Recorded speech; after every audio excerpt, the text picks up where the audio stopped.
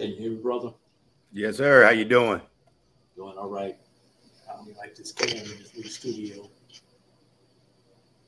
but it's gonna have to do for the day. Did you see the script? Yeah. All right.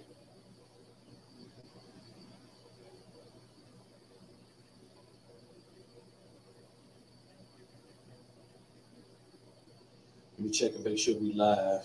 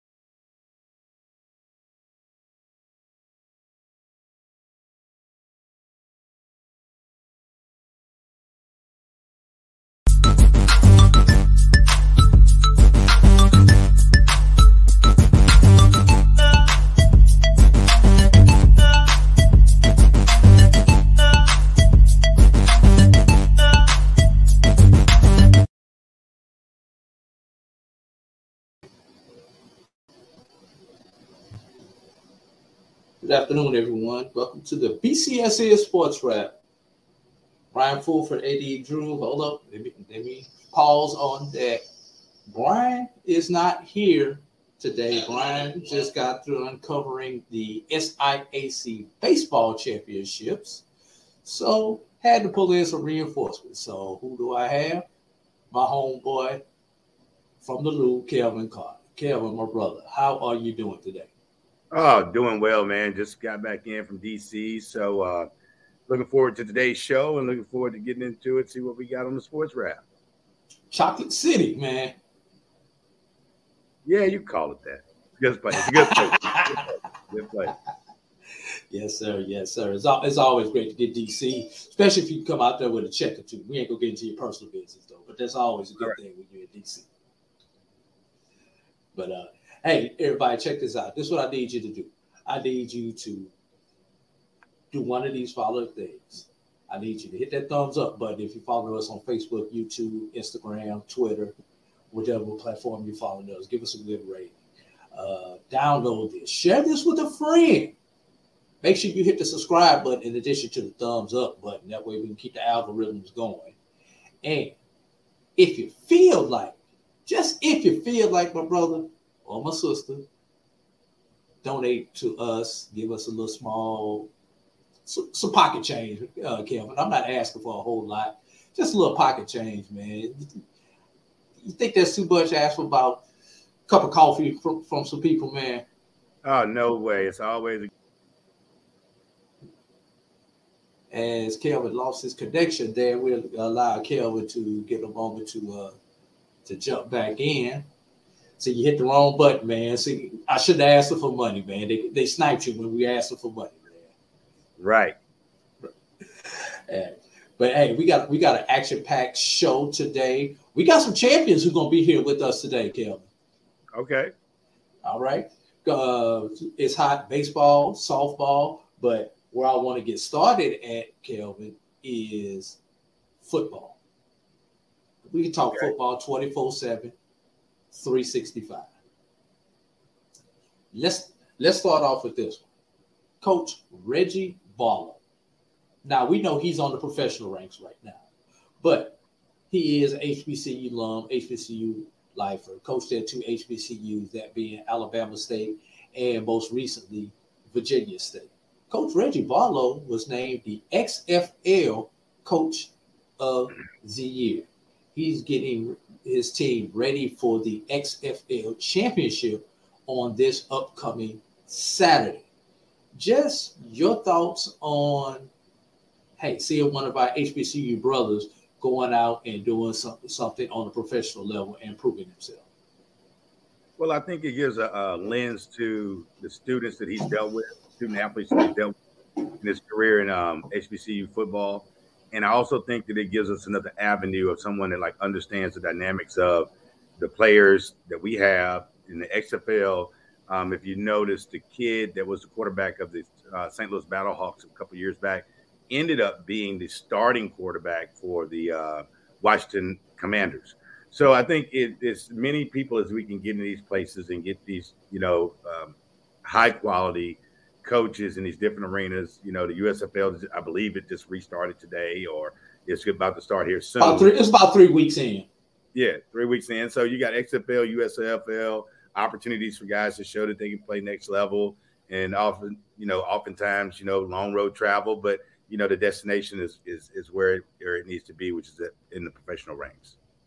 Yeah, Coach Reggie Barlow coached at Virginia State. That was his most recent stop in HBCU land. He was 34-16, including a 5-5 campaign on his last year. He spent 5 years at Virginia State. Also, before that, he was at Alabama State, his alma mater, from 2007 to 2014, where he went 49-42. He was a draft choice of the Jacksonville Jaguars in 1996 and played 8 seasons in the NFL as a wide receiver and as a kick returner. Spent 5 years in Jacksonville, 2 years with the Tampa Bay Buccaneers, and his final season in Oakland. Quote, Barlow, I am who I am because of HBCUs, because of Alabama State giving me an opportunity to come there to play college football. Also, giving me the opportunity to come back and be the head coach. I learned so much from Alabama State, that experience, and then I was able to go to Virginia State, which is a fine university that gave me an opportunity to continue to be a better coach, to continue to learn my craft. So Reggie Barlow definitely giving his shout out, and that was from his interview on ESPN's First Take earlier this week. So Reggie Barlow not forgetting his roots. Any final comments on Reggie Barlow, Kel? No, I just think it's a great thing, and I hope to see it as another avenue of our coaches that aspire to be professional coaches, be on professional staff. So it should be a great situation for him as he transitions, and hopefully this could lead to NFL opportunities or opportunities to, get into higher spaces in the NFL. All right. Speaking of NFL, Shaquan Davis, outstanding wide receiver for the South Carolina State Bulldogs, part of that 2021 national championship team under Buddy Pugh, where he signed a UFDA contract with the New Orleans Saints. I know my buddy Carlos Brown is giddy over that, but it was a 6-figure contract, Kelvin, for $750,000. So Shaq Davis not getting drafted, not one of the 260 players drafted, but his guarantee is $216,000 of that $750,000. So he got a bag, my brother. He got a bag. What are your thoughts on the draft? Because I didn't get an opportunity to go over it last week because I was out of the show last week. So just give me your general thoughts on HBCU players and the draft. Well, and this is my opinion. We've been talking about this all week. I think there were 13 FCS players drafted overall, and they had a list out of it. And I believe a couple kids from Jackson State made that list. One. Okay. So, and not to cut you off, of those players, there were 12 FCS and 1 Division II. Right. Well, 13 outside of the power. If you really look at it for what it's worth, I'm congratulations to the young man. I think it's a great deal that the undrafted free agent space is where it's supposed to be. If you're a GM of one of these teams, you have to keep your farm system happy, and we're not their farm system. Their farm system are your Power 5 schools. So even if these guys, I'll go on the record, I believe Shaq Davis is going to make a roster. The kid out of Jackson State is going to make a roster. I believe they're going to make roster. 55-man rosters or 53-man rosters. However, they have to keep their constituents happy. And we all looked at it and said that when you get below round 5 anyway, or outside of round 3, it's just invites to camp, it's pomp and circumstance, hearing your name called. So in my opinion, the GMs are doing what they're supposed to do. And now it does give you somewhat of an advantage because you get into a situation where as a UD, as an undrafted free agent, you can get to contract negotiations a little bit in a shorter period of time. So if Shaq comes out, proves himself in New Orleans, and they do what they're supposed to do, then he gets an opportunity to excel into a realm in terms of the pay piece earlier. But all this hemming and hawing about, we should have more players drafted, it doesn't matter. It's not even financially feasible. Why would I pay the group that I don't really invest in the attention and give them draft choices when I got a free minor league running for me in the SEC and in the Big Ten, and just keep them happy? Do the favor deals for whoever you're doing them for, and you scratch my back and I'll scratch yours. So I don't look at it as a slight. I just look at it as this is business. These are billion-dollar corporations that operate as such. And you are absolutely right, Kelvin. Yes, we don't have an HBCU problem. We have a non-power 5 problem. So let me break that down. Of the 260 players who were picked, 216 of them came from the Power 5 conferences. You're a numbers man just like me. What does that equate to? 83%. Right. 83% came from a Power 5 conference. So we can hem and haw all we want to about HBCU players. It's not about the HBCUs, just like you stated. It's about these GMs going where the owners feel comfortable. The owners playing to a certain constituents. Those owners and those constituents, they want to see the Alabamas. They want to see the Georgias. They want to see the Michigans. Those are the names that they want to see. Yes, we know the Middle Tennessee States, the Eastern Washingtons, the Coastal Carolinas, the Florida A&Ms, the Jackson States. Those are the meat, the bread and the butter of these NFL rosters. But they're going to get their opportunity. And iron sharpens iron. If you're good enough, you're going to get picked up. You may not get picked up by that team. Most of those people who got drafted aren't going to make the team any doggone way, Kelvin. The only people we know going to make the team is that first round pick. Right. 90% of them second round picks are going to make it. But if you a day 3 draft pick, your shot is just as good as a doggone UDFA player. So it is what it is. We can complain all we want to, but it goes beyond HBCU. This is not HBCU bias. This is just bias against non-Power 5s. Well, and also, too, and if you look at it just from a strategic alignment, if you think about Tony Romo, Cooper Kupp, Steve McNair, they all have something in common. Joe Flacco. Yeah, Joe Flacco. FCS guys made a tremendous, impact in the league. Cowboys, LA Rams, Tennessee Titans, and so forth. So you can kind of just really just encompass it to the fact of why wouldn't I just make sure that the Bama name or the Power 5 name rings high, keep the recruiting there, make my NFL recruiting easier when I go and drop in at Bama on, for spring game and for a game. It just goes in. So until there's a continuity piece around why would we even divulge to invest in drafting those kids, that is something that needs to be really, really studied.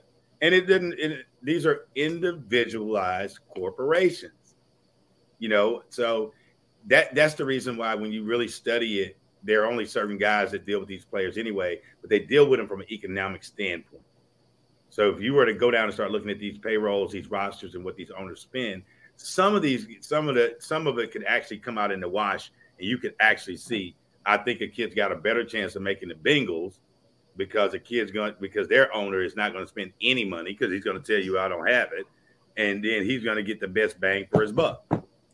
So, with that being said, I just think that it's a Neil conversation with me, just because we think with our emotions so much in the HBCU space. It's always emotional, which we have to stop being like that. Get it out of your head. I believe, on that same token, I believe that Jackson State fans are going to come up and show out this season because there's nothing more they want to do than prove everybody wrong. And prove them wrong, prove the fact that this is what's going to happen. This is how this is going to be. And they want to prove the fact that we wouldn't just come in just because he was here. So you're going to see that same type of energy down there. Whether they get the same product, I don't know. We're going to have to see. I think you're 100% correct on that.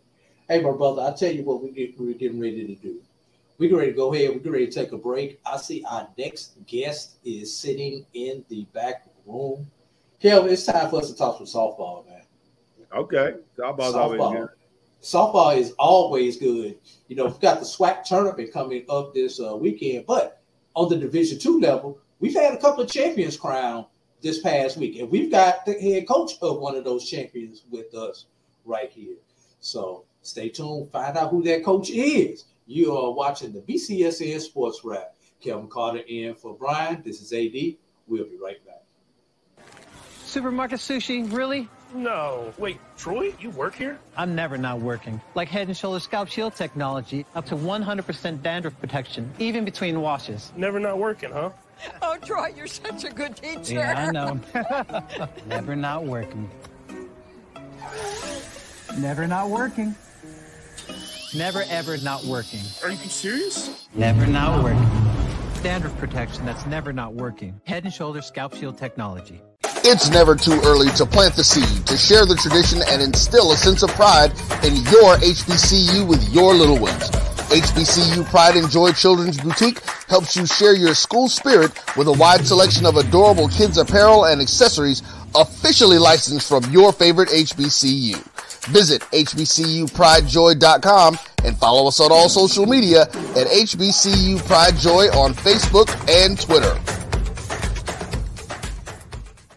This is Brian Fulford. AD Drew and I are co-hosts of the BCSN SportsWrap. We talk about all things related to HBCU athletics. From the games, teams, coaches, and fan interest stories, we cover it all. You can find our shows on Facebook at BCSN SportsWrap, YouTube at MyJBN Online, and everywhere you listen to podcasts like Anchor, Spotify, Google, and Apple Podcasts. You can also find the show on the Jericho Broadcast Network's app. Make sure to download. We look forward to you joining the conversation and being a part of the show. You're looking for the latest information on Southern University sports, the Southwestern Athletic Conference, and HBCU athletics. There's only one place to go. Tune in to the Carlos Brown Show, exclusively on the Black College Sports Network. When you need mealtime inspiration, it's worth shopping Kroger, where you'll find over 30,000 mouth-watering choices that excite your inner foodie. And no matter what tasty choice you make, you'll enjoy our everyday low prices, plus extra ways to save, like digital coupons worth over $600 each week. You can also save up to $1 off per gallon at the pump with fuel points. More savings and more inspiring flavors make shopping Kroger worth it every time. Kroger, fresh for everyone. Fuel restrictions apply.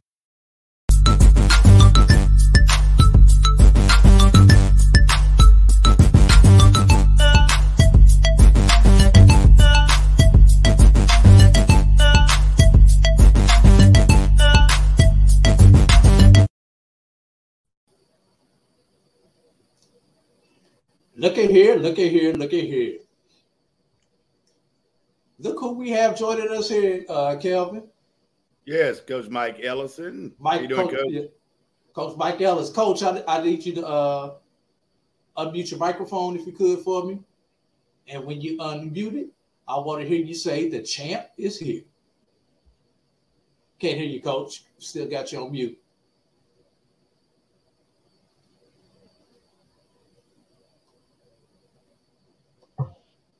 There we go.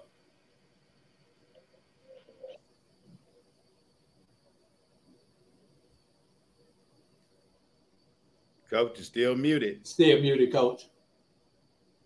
I don't know why it keeps going. There we go. Keeps going to mute.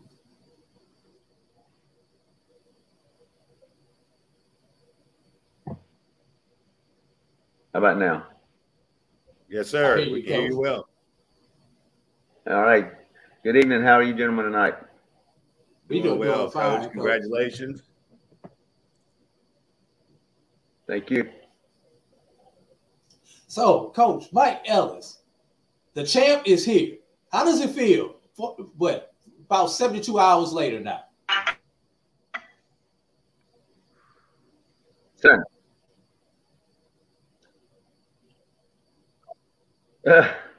It's still a little surreal.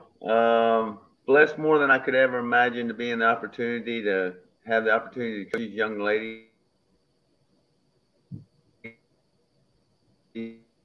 and be at the Edward Waters University. It's just been an absolutely incredible ride and incredible experience, and to do what we did, pretty amazing, pretty exciting stuff. Yeah, Sure. Yes, it was, and I was there for all of it. I think I wound up calling all 4 of you guys' game. I know I did 3. I have to go back and check and see if I happen to do all 4.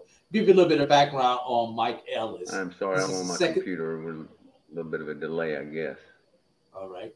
This is his second season with the Edward Waters Tigers. His first as head coach. He has been a pitching coach and instructor since 1990 for several middle and high school teams around Northeast Florida.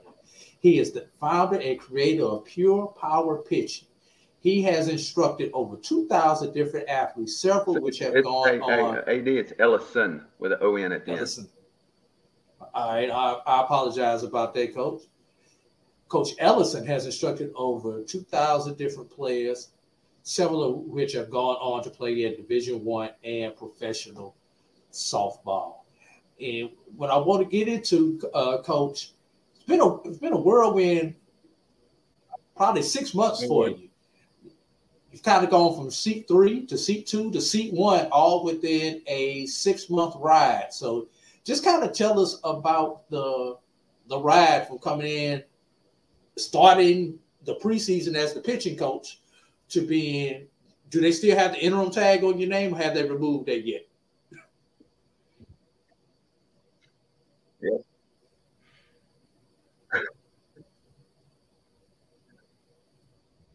Looks like we're having a little bit of audio difficulty.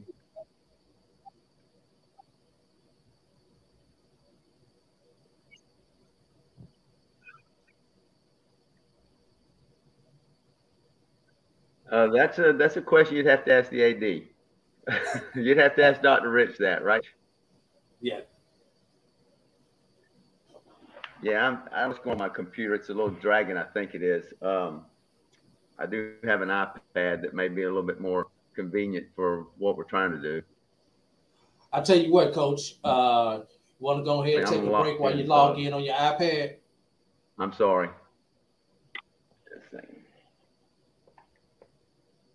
Let's do this. Let's take a break, Coach, while you try to log in on your iPad. Yes, sir. That'd be good. And we'll be all right. You're watching BCSN SportsWrap. Kelvin, AD, we'll be right back.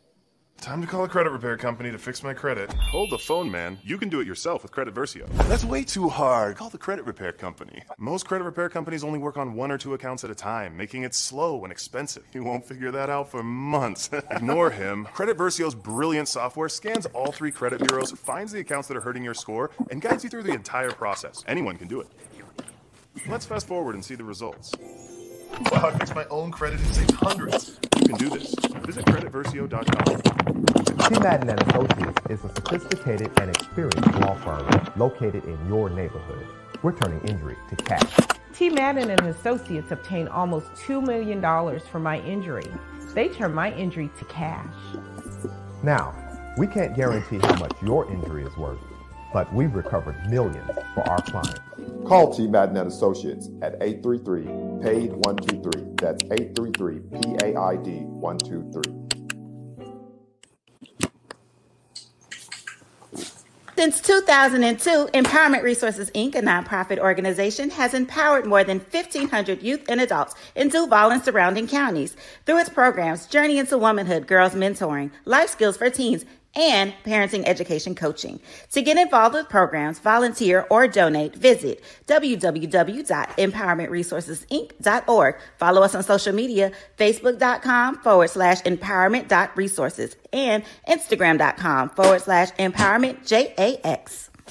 Thank you guys for what you do for HBCU athletics. This is a fantastic avenue for all of us. This is our ESPN, so we love what you guys do. Brian, AD, Roy, all you guys at BCSN. We really appreciate what it is that you guys do for us.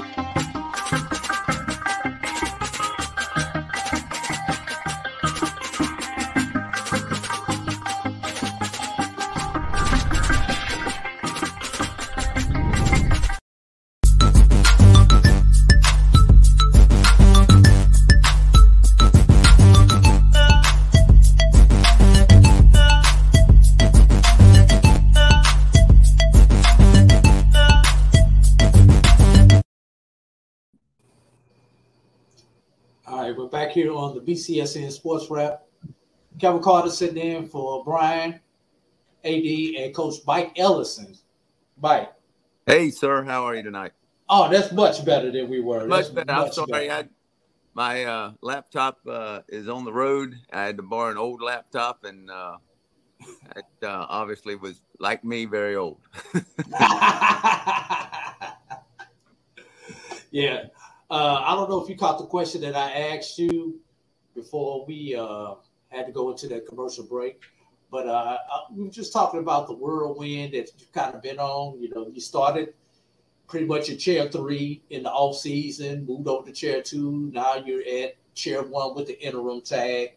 So having gone from the pitching coach, assistant coach, and now the interim head coach. So just kind of take us through this like 6-month ride that you have been on to get to this portion of your journey.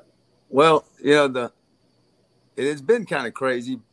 When Coach Daly hired me a couple years ago as the assistant coach, it was just a blessing from God. He opened up a door for me that I was able to walk in at the time I was able to walk in, and then as we started this season, last year we did it with kind of just 2 pitchers and 2 catchers. And one of my main goals was to go out and recruit some pitchers and catchers, which we did, knowing that we were going into this SEAC conference and would be playing 3-game series. We knew we needed more than just a couple of pitchers and a couple of catchers. So did a good job recruiting there. And then we got the girls on campus, started working them out, going through some drills, going through some training, getting them ready to go.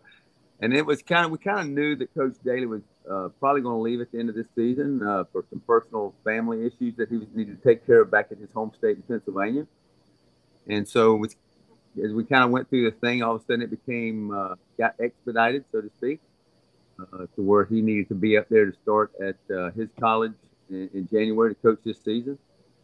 So we found that out in November, kind of transferred some stuff over, responsibilities over to me and the other coach at the time.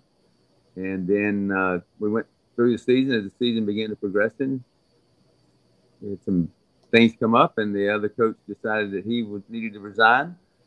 And so Dr. Rich asked me if I would carry the team through the end of the season. I said absolutely, would be honored to, and it would be a privilege. And so the main thing I told the girls, the same thing I tell the girls all the time, God has a plan and a purpose for every one of our lives. First thing I tell them in the beginning of August is that I'm a born-again Christian. I believe in my Lord and Savior Jesus Christ, and that I think that he has a plan and purpose for every one of us. Like you said, 3 years ago, I was coaching middle school softball and started a pitching program multiple years ago that has been very successful in the Northeast Florida, Southeast Georgia area. And through that, I was able to get into Edward Waters, and it's been just an absolute blast since then. I'm looking forward to, like I told Dr. Rich, I said, God will provide a way. God will provide a means. If this is what I'm meant to be, then this is where I will be. I told the girls the same thing. I don't know what my future holds, but I know who holds the future. And if he wants me to be your head coach, then that's where I'll be. Kelvin, you got anything for Coach Ellison? Well, other than just, congratulations, Coach. I know it takes diligent work, especially coming through that, K-12 component and working your way into the university piece. What's the next year's travel schedule look like, in terms of, jumping into this new conference and, like you said, going from 2 catchers, 2 pitchers to, strengthening the roster. And for those that don't know, can you give a little insight into the structure around how you're actually able to construct the roster under, financial deficit per se, which is a little bit different than a basketball team or a football team? Yeah, it's, Dr. Faison, our president, wants us to try to maintain a roster number between 20 and 25, which it creates a little bit of a problem for a little bit of issues with the girls, because we know we have a deep roster and, there's only 9 spots on the field. I told the girls back in August that, hey, how many of you guys, by show of hands, how many of you were the best player on your high school team or best player on your travel ball team? And 19 hands went up in the room out of 24. And so, look, there's only 9 spots. So we're building some depth. We had a lot of transfers in this year. We got the 2023 class. We pretty much signed and solidified that for the most part. We got one girl that decommitted for various other reasons, but had nothing to do with the changeover in the coaching. But she chose to go to another university. But as far as our travel plans, it's kind of hard for me to say at this point. I've reached out to a few people, or a few coaches have reached out to me, but not being until that interim tag is removed or until I am solidified as the head coach, it's kind of hard for me to plan a schedule for next year if I'm not going to be the head coach. I'd say I'm probably 98% sure that I will be asked to retain the position, which I would love to do. So traveling was tough this year. Oh my gosh, it was. We were on the road 5 straight weekends. We were supposed to have a break in there, but the weather. We were supposed to play Albany after we came back from Jasper, and we'd gone to Fort Valley, and then we had supposed to play Albany at home. Weather was not conducive to that, so talking with the SEAC and talking with Coach Jason up there at Albany State, we transferred that game up there to his place, and then we had to go back-to-back weekends to South Carolina. So 5 straight weekends on the road took a toll on a lot of people. A lot of the girls were tired. We need that break kind of in between. We got the Easter weekend off and kind of rejuvenated some things, and we're able to come back and ready to go. So travel next year, we're trying to get us some games with. I talked with the coach Hanover at Spring Hill, see if we could, even aside from the crossover, if we could possibly play them in a series game. We'd like to be able to play in a couple of tournaments now that we're officially in that NCAA D2 category as opposed to NAIA. I think that'll open up some opportunities for us to play in some tournaments. Speaking of Spring Hill, Coach, a classic matchup between Edward Waters and Spring Hill. And you in DC, Kelvin, so I know you didn't get the opportunity to catch it. For those who did not get a chance to catch that game, the game was scoreless through 11 innings. Yep. Let me repeat that. Scoreless through 11 innings. And I'm going off the top of my head. I do not have the stat sheet in front of me. But I believe at that point in time, I think the 2 teams had combined for possibly 8 hits. One team had 5, one team had 3 going into the 12th inning.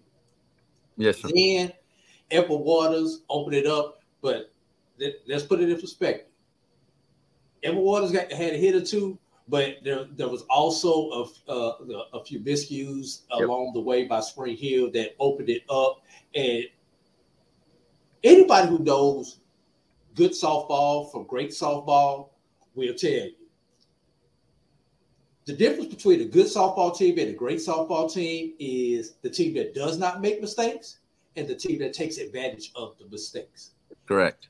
Edward Waters finally was able to take advantage of a Spring Hill mistake because neither one of these teams were able to take advantage of each other's mistakes at that point in time. Just go through that marathon that you were going through mentally and physically in that game. The two games in one. Yeah, it was. I told the girls after that game finished, we were out there in the outfield, and I made a comment to them. I said, "This is a game that you will remember for the rest of your lives, and people will talk about it for the rest of theirs." It was absolutely one of the most incredible games that I've been a part of ever. The fact of trying to figure out a way on third base to score runs and figure out a way in the dugout to keep them from scoring runs and getting on base, calling pitches. Both pitchers were absolutely beast on the mounds to be able to go through that game and just, even though we had depth in pitching, we were in no position, or I was in no position to make a decision to pull JoJo, who ended up actually being the tournament MVP for the whole tournament. I was not going to pull her in that situation. She was, as you said, scattering hits. We were getting 3 up, 3 down. They were getting 3 up and 3 down. We'd get a base runner and kind of get it over there to second base, and we couldn't do anything with it. And then they would do the same thing. We were able to just kind of make some plays. And Coach Hannah and that group over there, I told her afterwards, I said, that was a classic. That was absolute. Nobody should have lost that game in theory.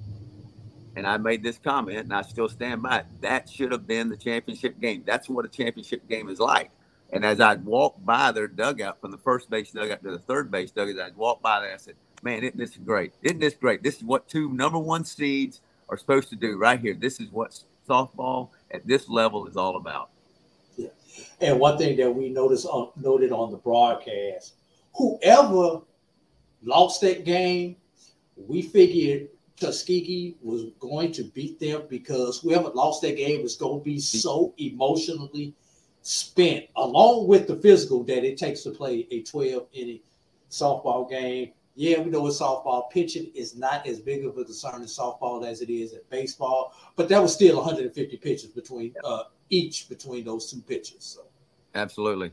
We came back that night. A bunch of the players, after we went out to eat, a bunch of the players came back to the game to watch Spring Hill and Tuskegee just to see who we were going to be playing the next day in the championship.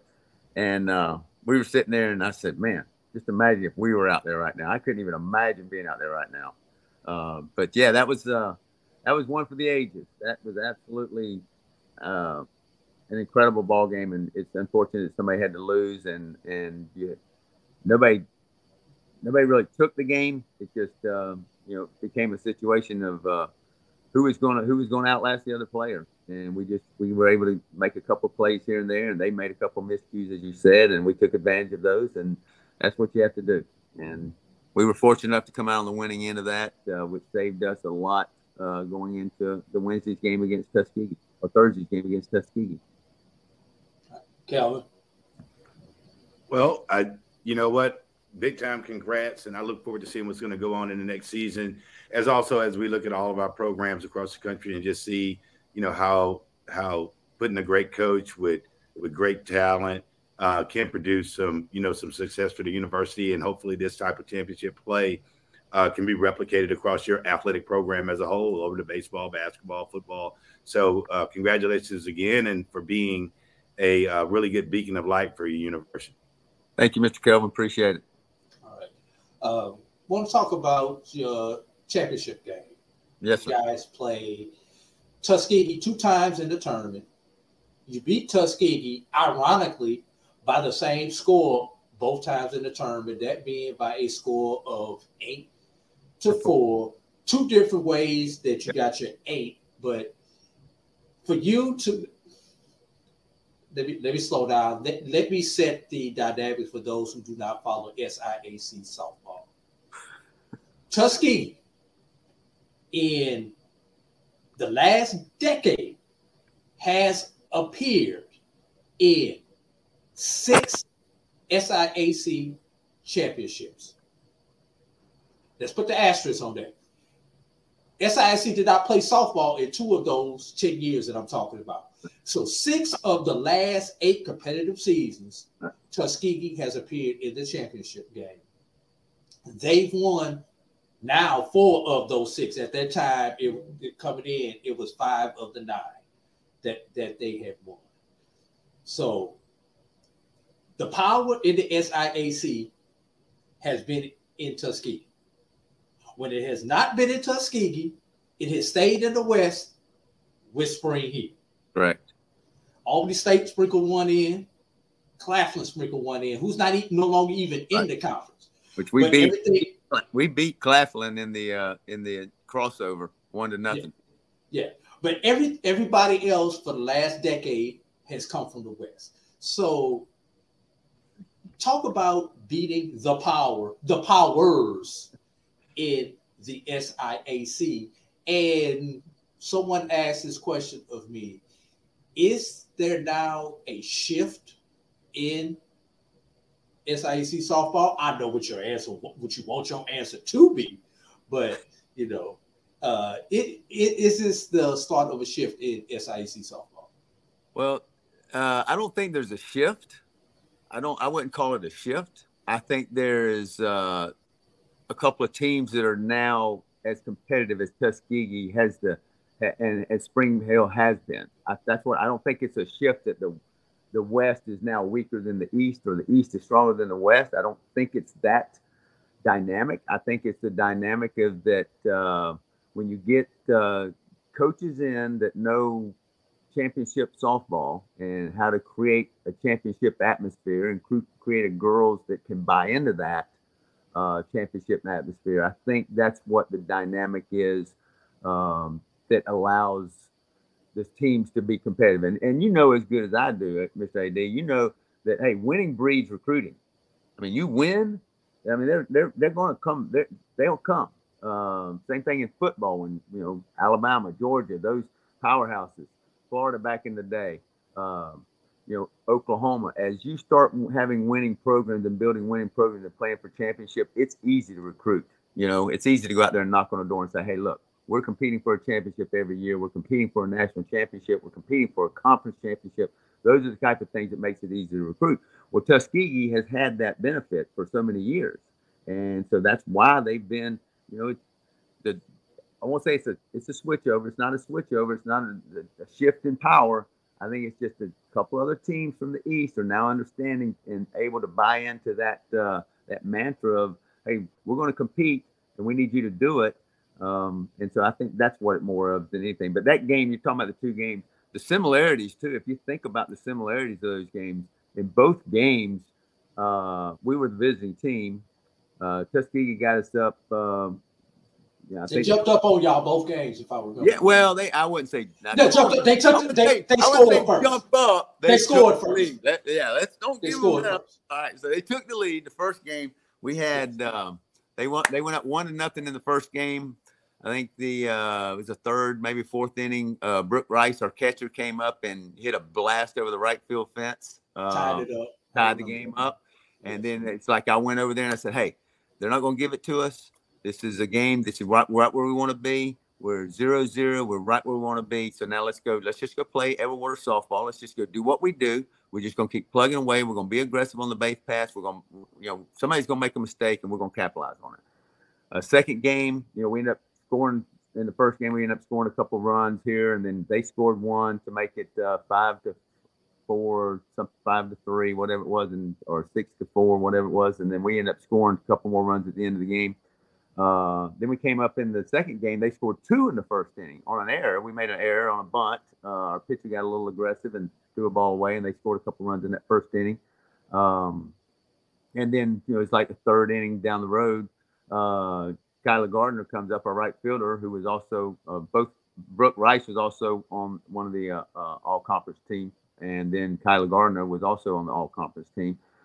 Came up or all-tournament team, I should say. She was all-conference, but she was also all-tournament. Came up and hit a 2-run shot to tie the game back up, and here we go. Hey, we're right where we want to be. We've got them right where we want to be. We're in the middle of a game. We're tied up. It's the fourth inning.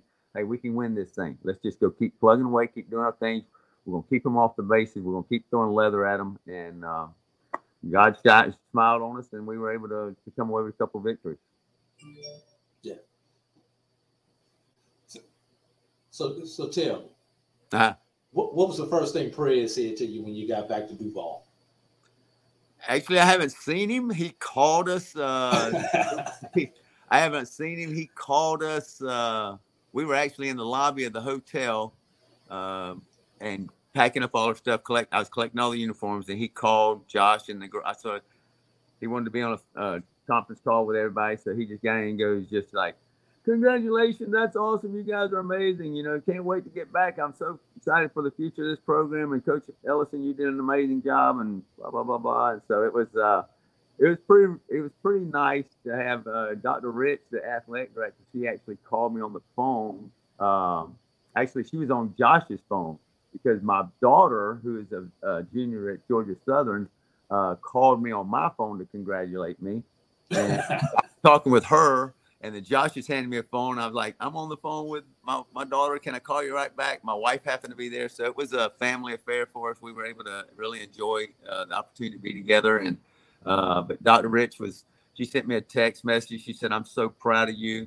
I'm so proud of how you took this program, took the reins of this program, and just fought through everything that the girls had gone through. Because it was hard for the girls. I mean, that's a hard thing for that kind of change to take place. In that short period of time. And, girls, they're unlike guys. Guys can kind of just brush stuff off like that and move on. Girls are a little bit more emotionally attached sometimes. But they told me from Jump Street, Coach Mike, we love you. We got your back. We believe in what you're doing. We believe in you. We know we're going to do this. We're going to do this. And to go 13-0 as a head coach in Division II softball is nothing I did. It's the girls believing in the system and believing in the process. And they'll tell you, she said, they'll tell you, I always talk about, hey, it's a process. It's a process. Just trust the process. Just trust what we're doing.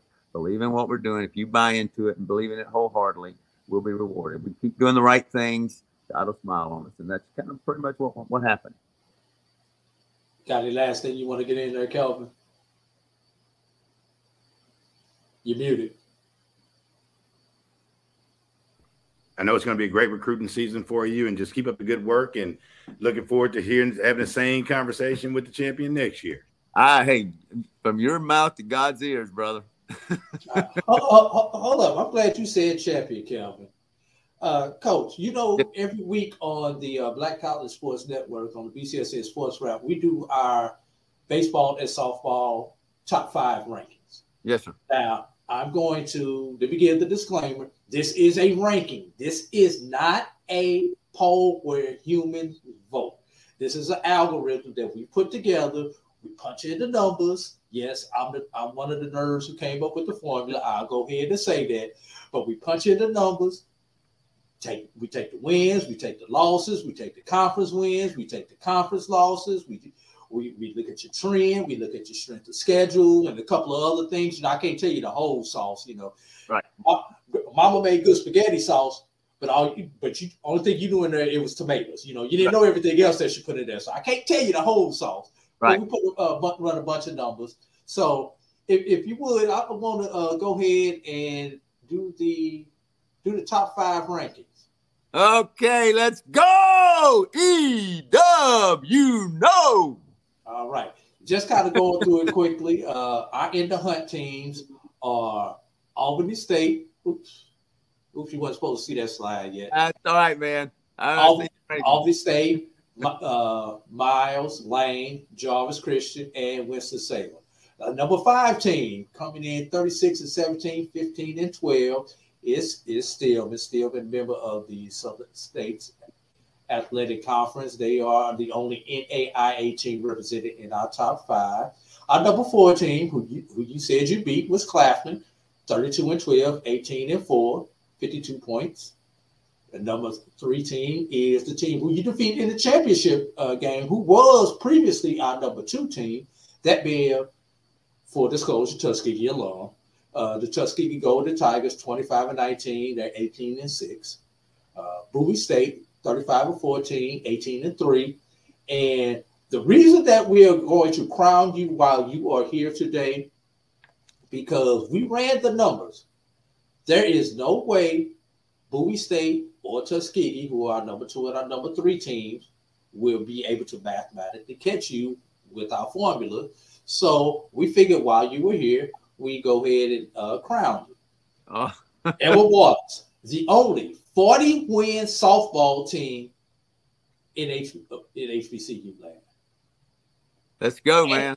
And also, the only team with, when you add in the regular season plus their tournament, 20 conference wins with a total of 23-3. That 23-3 represents your regular season and your 4-0 in conference. Yes, sir. So, without further ado, let's go, man. Let's go.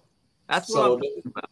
But hey, the only thing I want you to change now, going into next year, we need to change that EWU, not EWC. You got the old. That's the old logo. That's the old logo. Yeah, that's man. The old logo. Now you're talking about one thing that Dr. Rich and Dr. Faison always say. Make sure you get that changed anytime that pops up. So look, we Division II now, baby. We ain't NAIA. We're Division II, so we got to have that university tag. There you go. Well, when it goes out officially on Twitter, Facebook, and Instagram, and everything else, I'll make sure that I switch the logo out for you. I appreciate that. I know that Dr. Rich and Prez will definitely like that.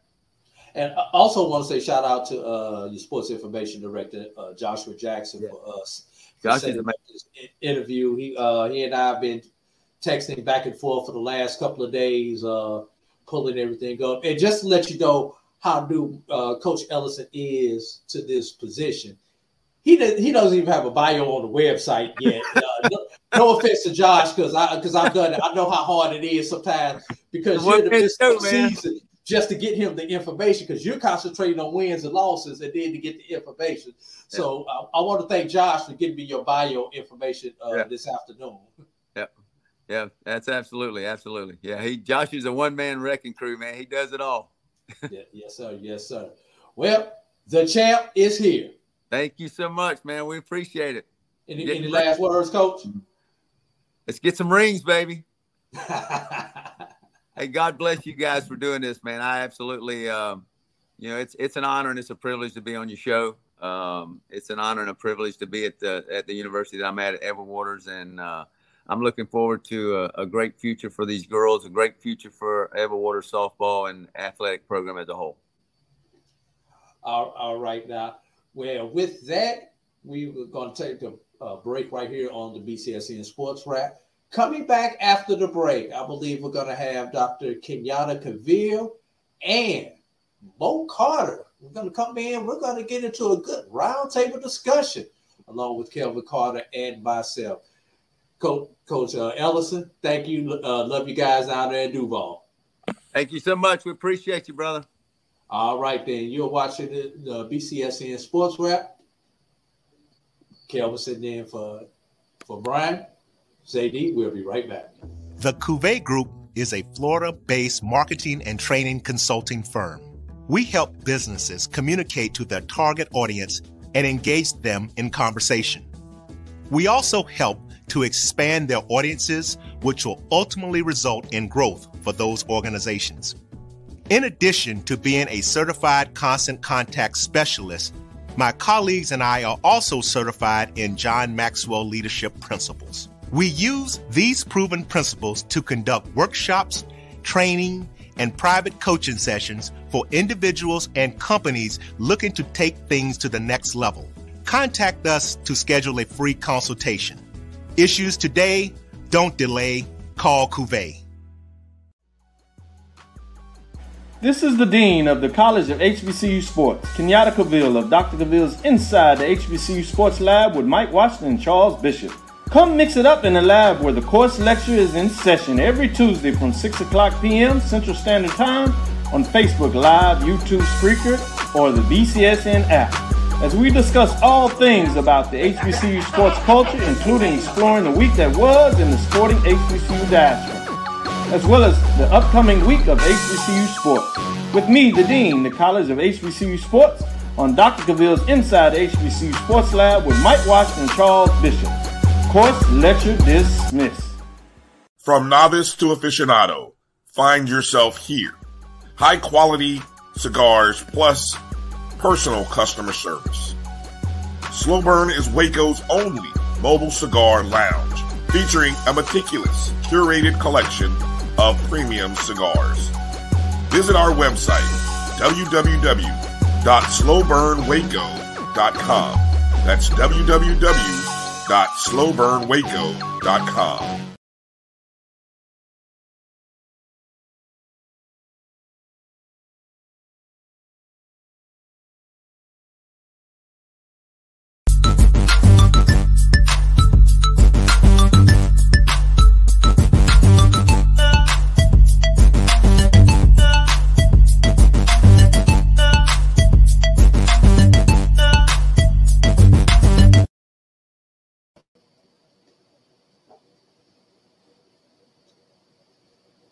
Well, we just had the champ. Now the doc is here.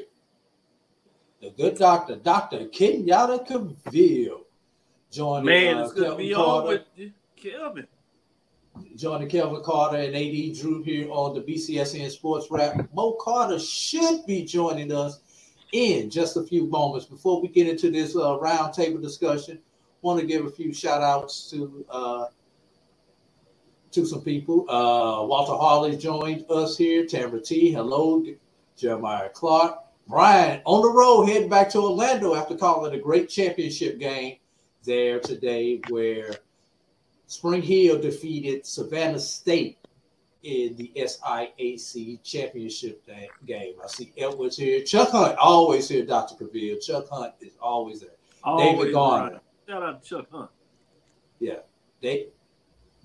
David Garner is in the house. Who else do we have here? Edwin Moore. Appreciate you, Edwin Moore. Tamara T says, congratulations, E-Dub. Edwin Moore says, congratulations to the coach of Edward Waters. Here you go, Doc. Here's the comment of the day. Must be an Edward Waters player. Ring me. Ring me. Shout out to HBCU Band Talk also for joining us here on the BCSN SportsWrap. Fellas, got a lot going on. Got a lot of baseball and softball going on this over the next couple of weeks. Looks like SWAC softball is now set after today's set of games. I'm going to pull that up in just a moment so we can talk about the SWAC softball pairings. Also, CIAA crowned the champ. Bowie State had to go to the IF game, but Bowie State defeated Claflin in the IF game today to be crowned as the CIAA softball champions. Dr. Cavill, I know you were there watching because you were texting me while we were watching. Just any comments on the Division II softball tournaments over the weekend? There's a lot of great action. I mean, those women fought hard in terms of what they were able to do. The top teams rose to the top. Cream rises to the top, and they showed out in terms of the tournament. So you had classic matchups with the best teams involved in terms of what took place in those tournaments. And ultimately, you got to give shout out to the Bowie State Bulldogs, CIAA getting it done. And then Edward Waters University in terms of the Tigers getting it done. Great interview with the coach there. And imagine Edward Waters, what they had to do to stay within the moment, stay disciplined, stay focused, has to be something that we acknowledge in terms of those changeovers that took place and not allow it to deter them from their ultimate goal, which was being champions of the SIC. And then you add on the fact that they were moving from NAIA to NCAA Division II as a member of the SIC. To do that in your first year, similar to what we've seen in a lot of ways with Dillard starting up their baseball program on the baseball side, that's significant feats to have teams be able to get it done. So kudos to all those champions that are out there. Yeah. And speaking of Edward Waters in transition from NAIA to Division II, brings up the first topic that I wanted to get into in this roundtable. And that is the fact that, and everybody may not be aware of this, Edward Waters will not be the SIAC representative for the Division II tournament. The representative will be the runner-up, which were the Tuskegee Golden Tigers.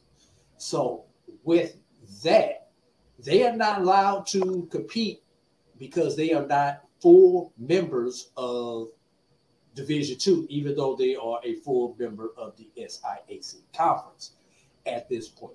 So my question to you fellas is, should a team who cannot go on to represent you in the national tournament or whatever level you are, compete in your conference tournament? And let's be real, everybody.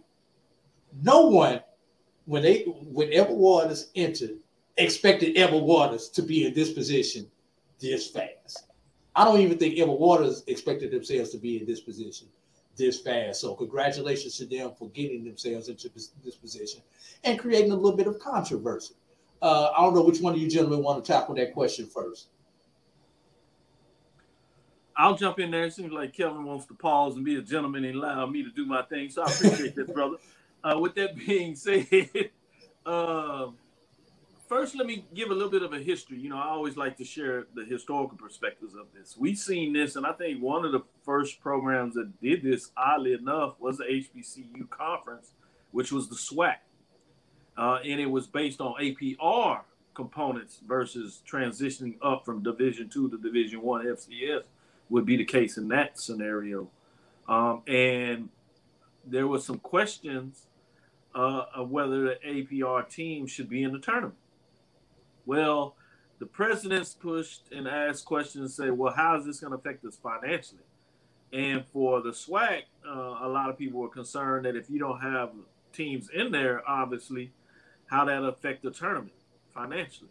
And it wasn't so much in terms of attendance like people might think, but it was about the contract that was signed with the city that required a number of teams to be in quote-unquote hotels, right, spending dollars, or they may have kind of reneged on the contract in some way.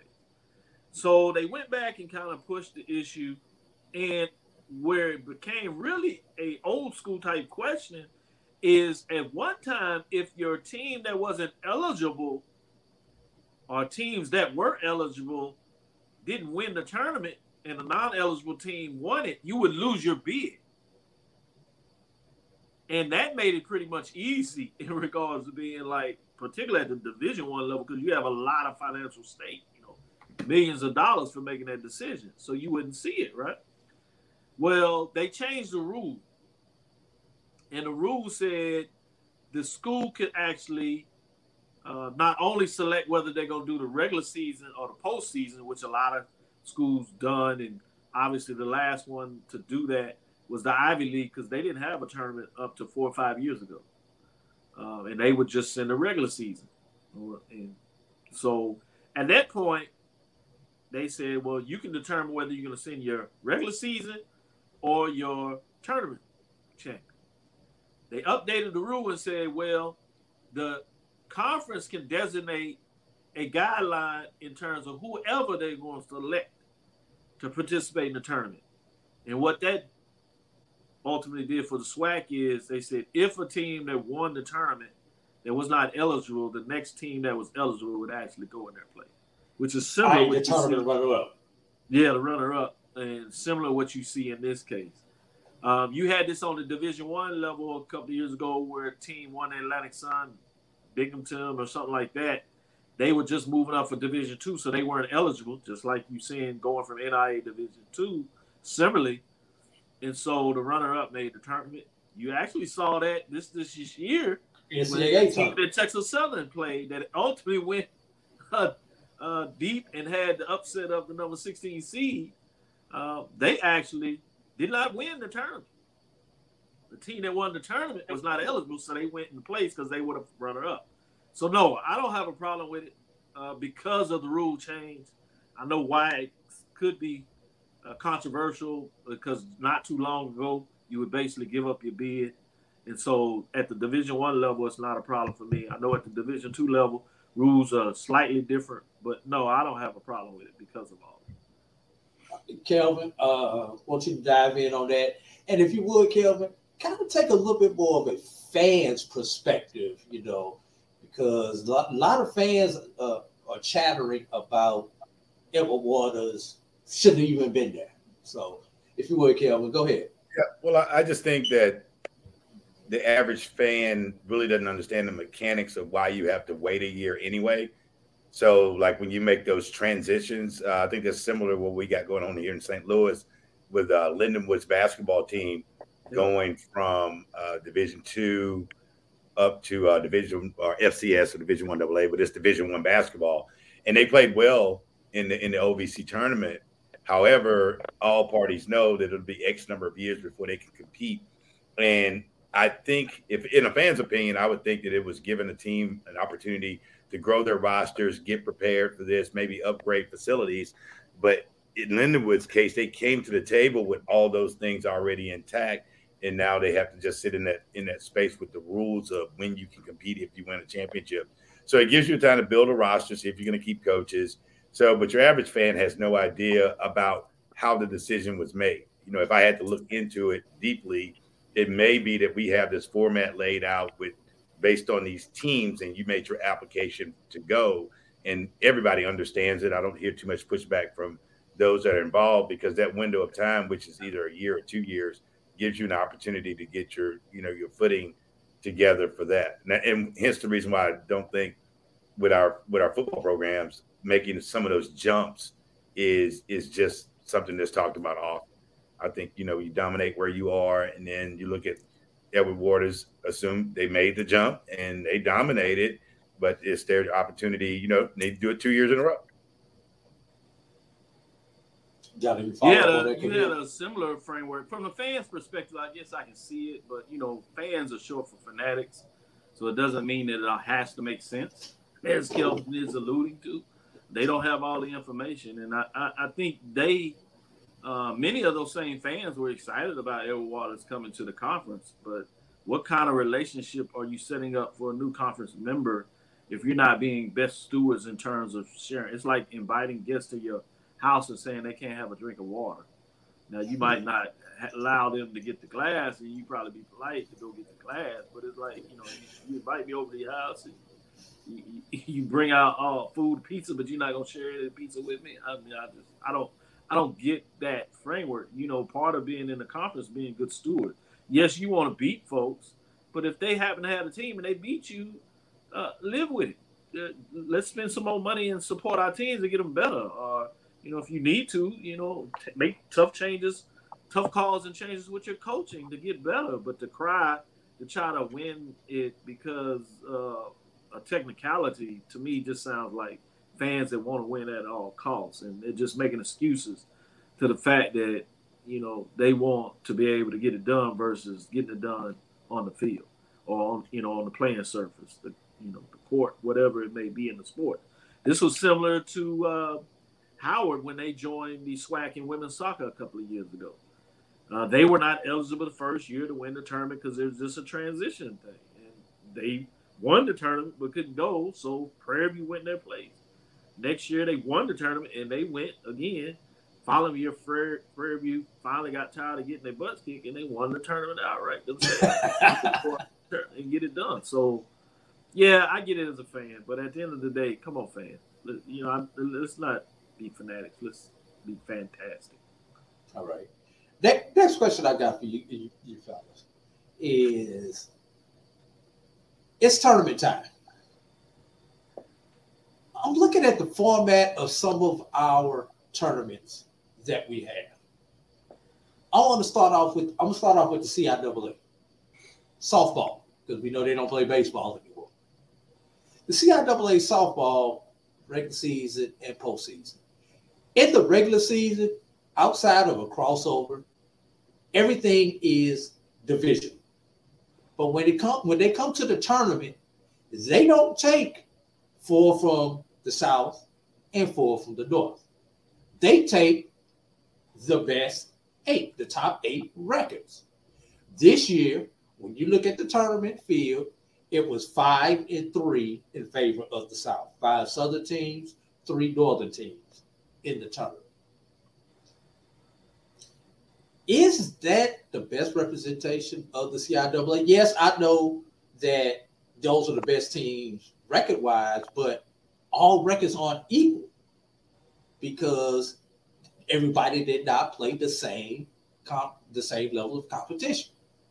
So just give me you guys' thoughts on that format there in the CIAA where they just, irregardless of record, even though everybody didn't play everybody, and we're not talking about because of rainouts and things like that. We're just talking about how the schedule came from the conference office. Just kind of talk about your feelings on that. I'm going to start with Kelvin on this one. Well, seemingly to me, if that's the case, we make the argument in basketball when we talk about probably NCAA, not the NCAA, the NBA playoffs.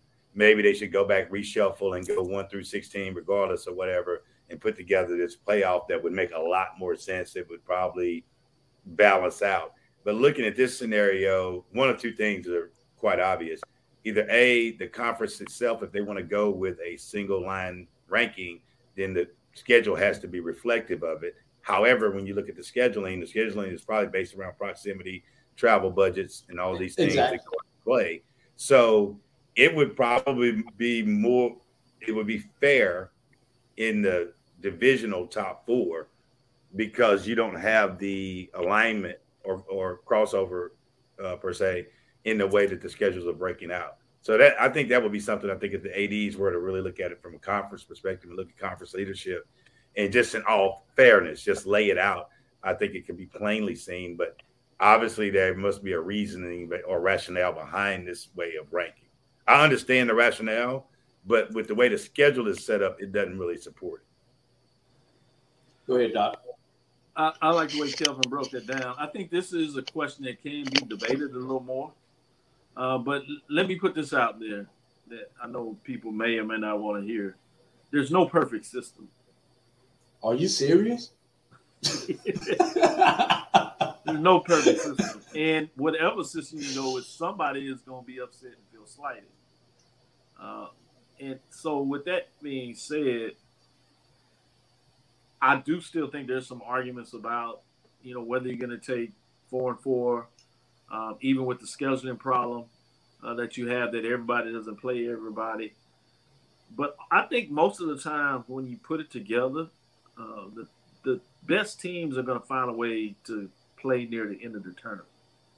And you get some teams every once in a while that gets hot, but that's kind of why you would want all the teams in there, because that's why you follow early to see if there happens to be upset. That's what gets your fandom going in regards to cheering for it. So in that format, I think it would be good if there was an explanation of why you're taking the top 8 teams in terms of records versus just taking the top 4 versus the other one. And I would like to hear that explanation of how it's set up that way.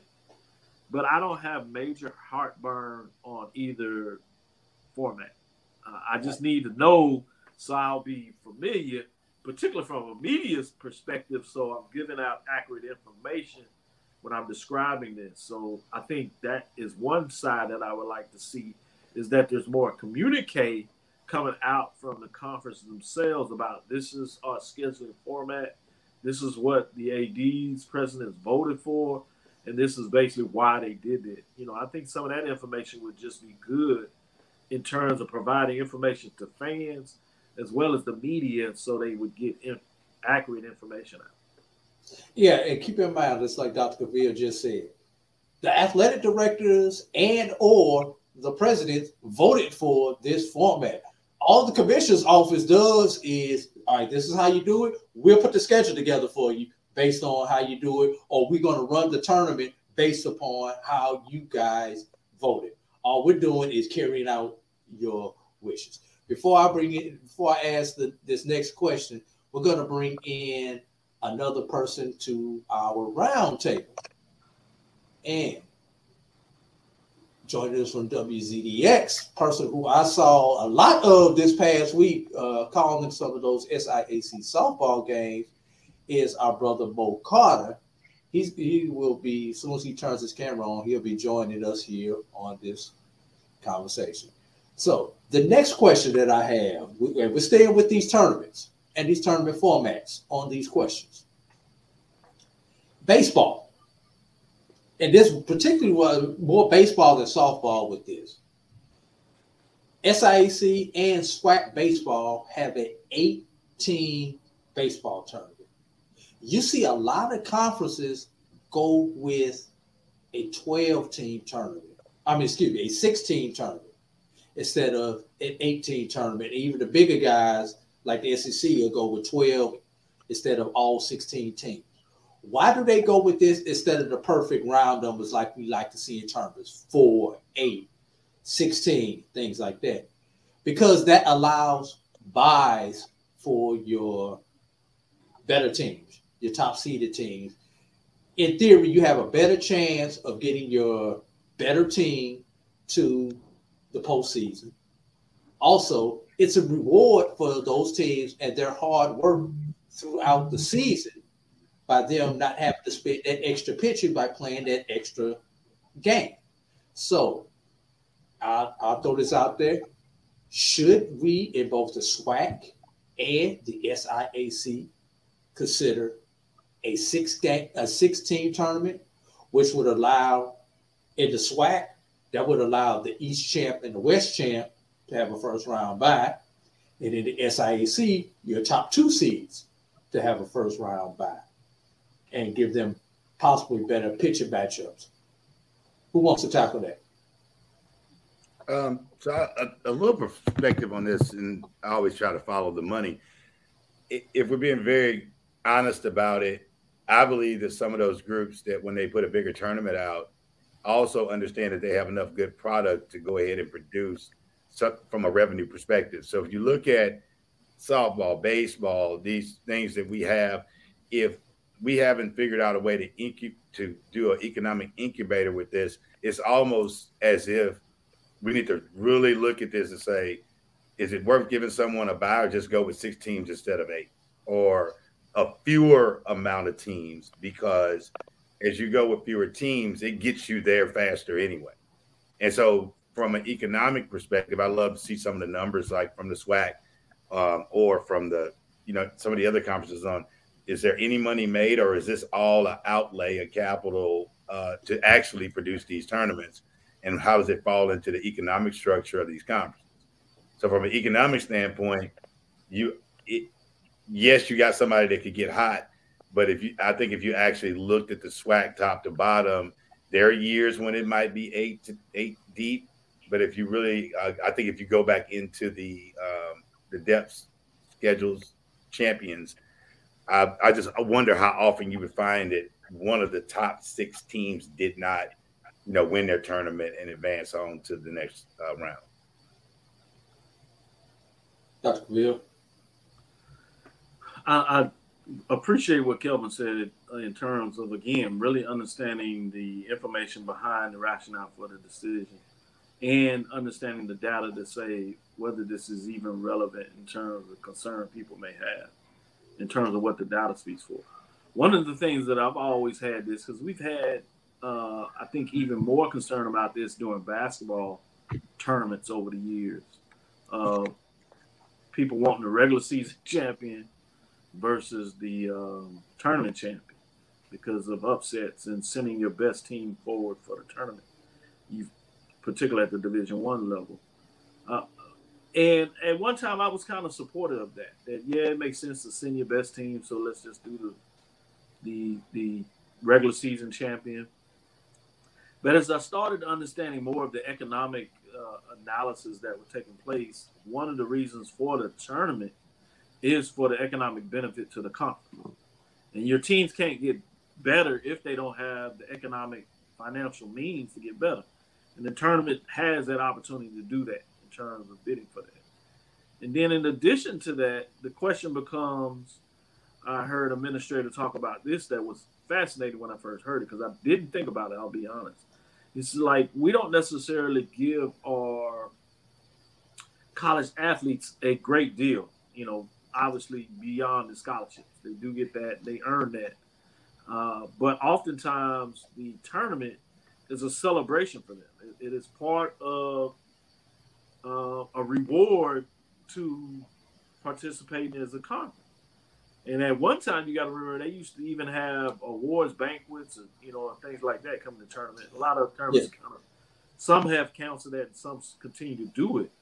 I know when I was in the SIAC, we had those. Like, what are really the goals? And I always like to hear this question: what are the goals of the presidents and commissioners of the conference? Is it purely about generating money?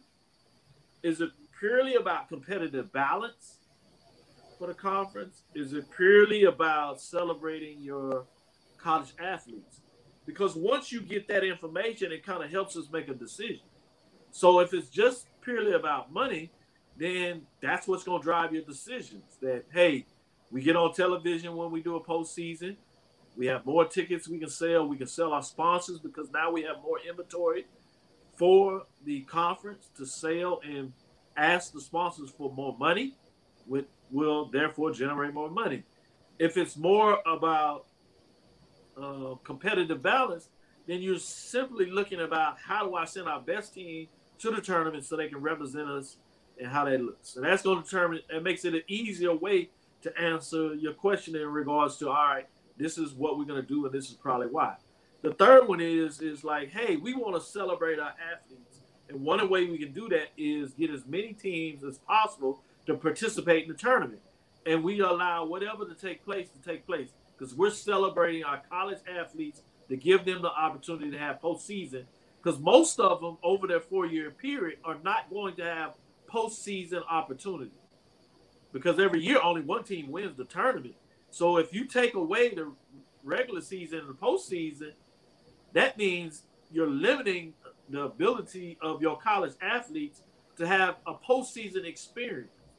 You notice many times you see in these tournaments, they had went for a while where they were trying to go to professional stadiums or professional arenas or these new arenas so they could really give these college athletes opportunity to go beyond what they would get traditionally during the season in terms of their home field, to give them an idea of what postseason participation is. So again, I think it really boils down to what the chancellors, the presidents, and byproduct by that is the commissioner. What are we trying to achieve? What are our strategic goals and plans? That helps us with our answer to that question. I know that's a long way to go around the framework, but I think it's important for us to really start understanding what are our goals and strategic plans, and it speaks to oftentimes why decisions are made. And again, maybe we can just do a better job of communicating. Well, I think too, I'll interject back, AD, on this. I think what they did at the beginning of the season, when Alcorn went and played Wichita State, Grambling went out and played Colorado, I think those things have been put in place to add more to the experience, because that's a game you wouldn't get unless you won your conference tournament or you became won the outright conference championship. Also, the automatic bid of the regular season winner to the NIT is a big deal. So I think when you kind of, like you said, they're not communicating this, because in theory, I wonder how much traction you would gain if you had a SWAC versus the American Conference, the same way they have a Big 10, Big 12 challenge, and see how maybe some group that has like the competition level would vary enough to give our fans something, especially in those regions where they could get to those games. But that is a piece that you have to think about. What do we desire to give with the overall experience versus the economic piece? Because we get two bids. We get the NCAA bid, we get the NIT bid, and I think that's a big one in itself. That was an automatic bid piece out of there for the NIT, which I didn't really realize that it just came into place. Yeah. All right, joining us now here on the round table is Bo Carter. Bo, I don't know if you heard the beginning of the question, but the discussion is revolving around tournaments, especially, and we're focusing in on baseball and softball right now, primarily baseball. Reducing the tournament from an 18 tournament to a 16 tournament, which would allow your top two teams as a reward for their play through the regular season to earn a first round bye. Obviously, we know the benefits of that bye in baseball, where you get it saves on your pitching. There's one less game. you can better set your pitching matchups to for that championship game. Lord forbid you fall into the elimination bracket. That's where all this conversation started, Mo. So, your opinions on that? Well, I've got to agree with Dr. Cavilla just about the strategies that go into place that are made by the presidents and athletic directors, because I mean, at the end of the day, they're the ones that are making the decisions as far as what's going to happen with the student athletes, and also they're going to make the decisions what's going to happen with the with, I guess, on behalf of the coaches and whatnot. I mean, I like the idea of having the bye in the early stages, to help save on pitching and whatnot, but I really think you can't really have one of those universal ideas for everyone. Like what works here just won't work, there. I don't want to hop up to the big boys, but I'm gonna go ahead and use the SEC for example. I remember when the SEC tournament was a single elimination tourney, and this was like before the addition of Texas A&M and Missouri, and every once in a while you get a low seed that literally would make a run. I think there was a year LSU won it, I think 2010 or 11, and they were like the maybe the 10 or the 9 seed or something, and it was just kind of crazy, but it just got hot when they did. But I know like right now what they do is they kind of alternate some things. So like if you're a top 4 seed, you get like multiple buys, and then if you're like a first round, which were like your lowest 4 teams, that first day is single elimination, and if you win, you advance to the next day, and then that begins double elimination. Then you have winners bracket, losers bracket, and then by the time you get to Saturday, you're back to single elimination, and then they're crowned a champion on Sunday. I mean, that's what's worked for them for almost a decade now, but clearly that's not going to work for each and every one, because clearly, for instance, the SWAC and the SIAC, they don't invite just about everybody to the tournament. They just don't, or whatever from there. So clearly, I think it's just more so like, what's the mindset? And then also I think about this too. We've noticed how these tournaments have moved from different locations, through the years, especially on the HBCU level. I do have to wonder, like, okay, are these locations kind of banking on, all right, we only want the tournament for this day, this day, this day, and this day. If we go beyond this day or whatever, then, we kind of not so much breach a contract, but we have to maybe renegotiate something in this sense or whatever. So I do kind of wonder how that, stands. Now, granted, if you have weather or any type of other whatever delays, I can totally understand how that goes for it. But, clearly, I think the overall picture of it, though, is I think if you have like those complaints about whatever, I think the coaches need to speak up to their president and ADs for them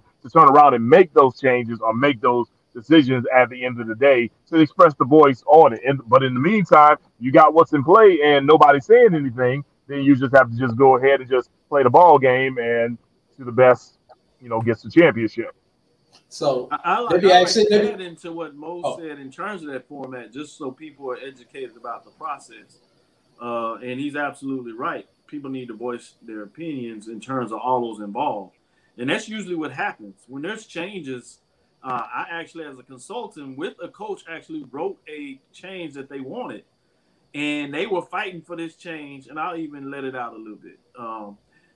People may have remembered when we used to play the 2 back-to-back 7-inning games on Saturday. And you play one on Sunday. Yeah, right. Baseball, if you remember, that was pretty much what was the process. Well, you saw a lot of the more well-funded programs, or certainly the Power 5 conference that some people like to see it really in the NCAA calls the Autonomy 5.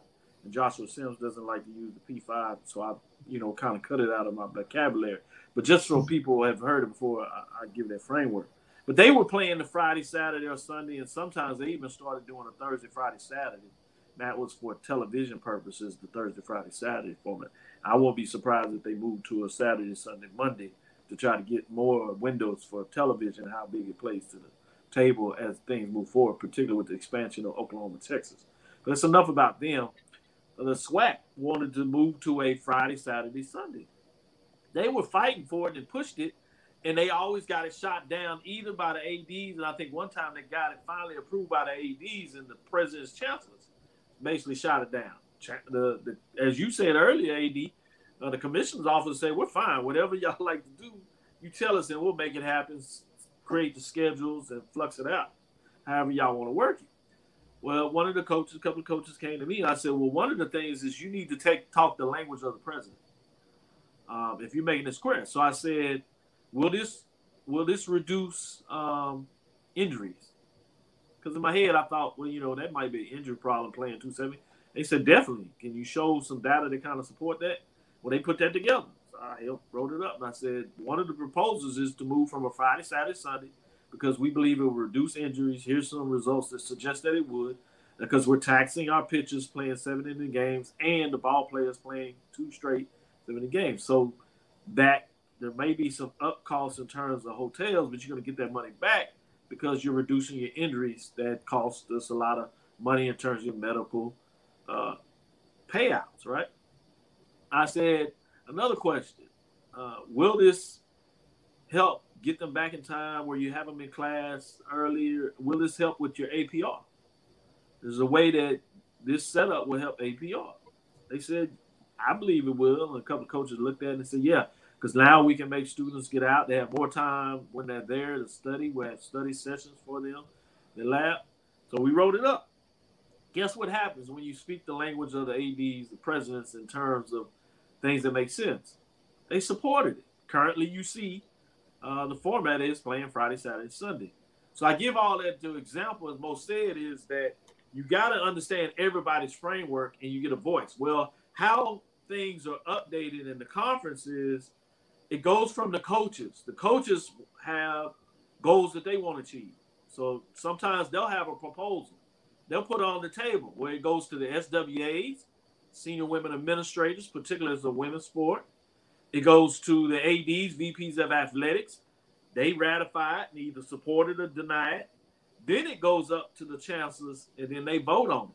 So a lot of people have say in regards to this process of the conference in terms of the governing structure of how they like to see the tournaments. That's why you see different sports with different tournament formats, because different coaches, different financial setups,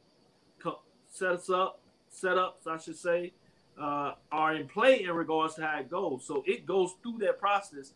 And AD Drew, being a coach, you're familiar with that you have say, or you did have say, to somewhat in terms of what you'd like to see with the conference. At least you got to, especially as assistant, it gets smaller and smaller. But the point is that there are says, but the bigger thing is you got to know how you're making your recommendation and your ask in such a way that it plays to the guys that are women that are making decisions. And a lot of times we forget that. We just like to do what we want to do because it makes us feel good. Right. So let me ask this as a follow-up, and we're going to get this out before and take this to break. You talked about those injuries and those other things, Dr. Cavill, and some of those reasons for expanding things. What about the expansion of the tournament? I'll think about this SIAC tournament where I just came from, and Bo was there with me also. Double headers. Multiple double headers. Savannah State, who was in the championship game today, 6 games in 4 days. If they were going to win the tournament, that would have meant 7 games in 4 days. For those who can't do the math, that would have meant 3 double headers. At no time during the season do you play back-to-back double headers.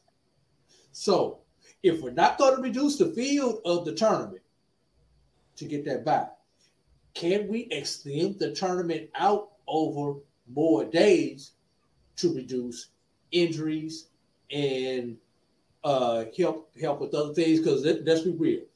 Most athletes on a doubleheader day aren't going to get too much studying done. On a day when you just have a single game, yes, you got your routine. You spend your 4, 5, 6 hours with baseball, but you can go back to the hotel, shower, and then still have plenty of time for meals and study hall. So, do we look at And even with the SWAC tournament, do we look at expanding the tournament out, adding another day or two? Yes, we know it costs more money, but are we really thinking about the student athlete and the physical toll that multiple double headers would have to take, especially if we wind up in the elimination bracket? Anybody? Well, I think you got to follow this backwards, though. K-12 educator in me says it's backwards by design. So if we are at this point and we're having this conversation, and this is just my opinion or thoughts around it from what I do know, we'd have to go back to see how it's funded. And somebody's working off of a budget somewhere, and they're attempting to get something done that they really they know it would probably be better to not have 3 double headers. Although I do go and watch the Cardinals play, which is a professional team, and they play double headers on Saturdays, you know, with some type of scheduling glitch. But just in a vacuum, I think this is so financially driven that Dr. Cavill's point around what type of experience are we trying to provide, I think they're trying to get it in with the least amount of outlay of capital, because I've been to a HBCU baseball game, a SWAC game. I can't figure out why this isn't just a total money drain, because we didn't pay for anything. We didn't. I went to Jackson State baseball game. I went to a game at Alcorn. There was no revenue generator at the game. I bet they didn't even offset the cost of the baseballs, or they paid for the officials, maybe. Wow. But it's a complete capital outlay, and I think baseball and the SWAC, it's a comment in here that's actually really, really true. That says, you know, we must really find out if we want to play competitive baseball or just have, you know, like this intrastate type of team system. And that's a very valid question from the comment. Well, I can answer that. Competitive as defined by who? If you're talking about just competitive and playing, again, the autonomous 5, I think that's one thing. You're never going to have a competitive system against them. They're too far ahead in terms of the financial money they're making. So then the question is when we did the research, you want a Division I or Division II, I think sometimes people forget that there's a benefit cost analysis as well. It may be more benefit to be in Division I and your conference allegiance and participating there than it is to just look at it in terms of pure competition. So again, I think we have to really get an understanding of what is your desire. Because some of the same people that are talking about whether we want to be competitive don't donate a dime to their program. Don't donate a dime to BCSN in regards to wanting us to do all this talk. And I love them and support them. But some of us just talk with our mouths and not with our wallets in terms of financial, what we want to really do to support these systems. And the other part of me is like, I'm not supportive of just purely chasing whiteness as a privilege or a goal. I think the reason you pay sports is for the competition that is involved. And the conference is set up to have as much like programs together to create your competition. I know one thing, when I saw Edward Waters win that championship, everybody involved with that on that championship team felt very excited. And for me, it was a beautiful thing to see. And so I don't know if you're saying get rid of that because your whole goal is if we can't chase the whiteness and be equal or competitive in terms of our non-conference game, then why are we doing what we're doing? To me, at some point, that's just dangerous to always be looking at the glaze in the mirror and versus being receptive of what you have and be excited and supportive of what you have and to being the best of what you have. We have some folks that come from some very economic trodden situations. And I know a lot of people have made it out of that situation because their parents didn't always talk to their kids about looking about what somebody else had, but they told folks to be grateful for what they had and appreciate it and work supportive in understanding the value of what you have. I think sometimes we chase the value of what everybody else has versus the value of what we have intrinsic and support and celebrate that. So that's the only pushback I have on that. And I know the bigger picture of that, but I wanted us to at least consider a different perspective before we always act like everything we do is out there. But I do agree with Kelvin on this, is that we do need to find spaces where we can find ways to generate revenue. For like Southern does an excellent job in terms of their baseball program. They charge at the gate, but they started that process a while back about making sure that they had the money to put the gate out there. They keep on saying so they can charge. Right. I mean, Houston, Texas Southern, they just financially get to the point where it looks like they're going to get a ballpark put up for them. But you got to remember, they played in the city park. You can't charge a city park. Yeah. Yeah. Well, go ahead, Bo. Hold that thought, Kevin. Let Bo get in. Things are not necessarily equal. Are you selling your program? So I do agree that there are ways to generate money. Are you putting signs in the outfield in terms of your sponsors and things like that? But I do want us to be broader in terms of understanding the challenge, because every time we say we can do this, we forget it usually costs money to do that. And if you don't have the money from the first step, which is coming from us to give the investment to help our programs do what is necessarily to generate revenue, we're just talking in circles. Go ahead, Bo. Then we're going to come back to you, Kevin. Sure thing, AD. So, Dr. Cavill, once again, just dropping the dimes of knowledge. The only thing I'm going to go ahead and just kind of add to that, it's more so when you kind of look at program to program and also conference to conference, not only is the outlook of those conferences similar, but lots of times is different. And then the programs within those conferences, will be the same. Sure, you have all these teams in the SWAC, you have all these teams in the MEAC, SIAC, CIAA, but the inner workings of those teams are just much different. Like Dr. Cavill said, I mean, I'm a Southern University alumnus. I remember Coach Roger Kadar when I was a kid, the way he was leading that program, and then when I was an undergrad, basically the same thing. But I guarantee you, some of the things that that Coach Kadar was doing in Baton Rouge, it probably was a little difficult for some other coaches within the conference to kind of do that or whatever, or move their program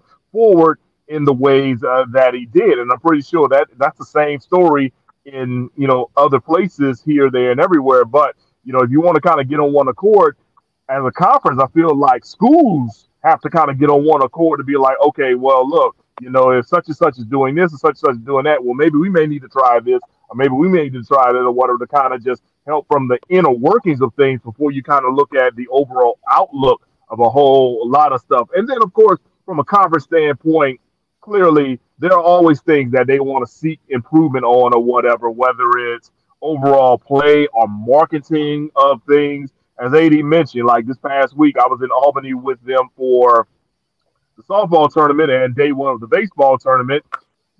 Thankfully, Albany State's baseball team, you're playing in their home territory, their home city or whatever. So you go to good crowds, whatever for them. For softball, I'll be honest with you, like I knew some people knew, and there were some folks that made the trips, but there also, I felt, was kind of maybe a lack from the marketing side and whatnot, because felt like, you could have had some more people down there in Albany, just when I kind of just go back and look into that. But clearly that's probably another conversation for another day. But my main topic I was kind of saying is that everybody talks about the looks of this and the workings of that, but there's a lot more inner workings for programs that have to kind of analyze each other to kind of gauge what things are going to be for one to be successful for another. Go ahead, Kelvin. Jeremiah Bo, he gonna tell me what not to talk about. You can start your own show. It's all relevant, I believe, because I follow All-Point Baseball, Jackson State Baseball, being there in town, and also being around the Jackson area. You get a chance to see a couple of other small schools that play at the old Smith-Wills Stadium.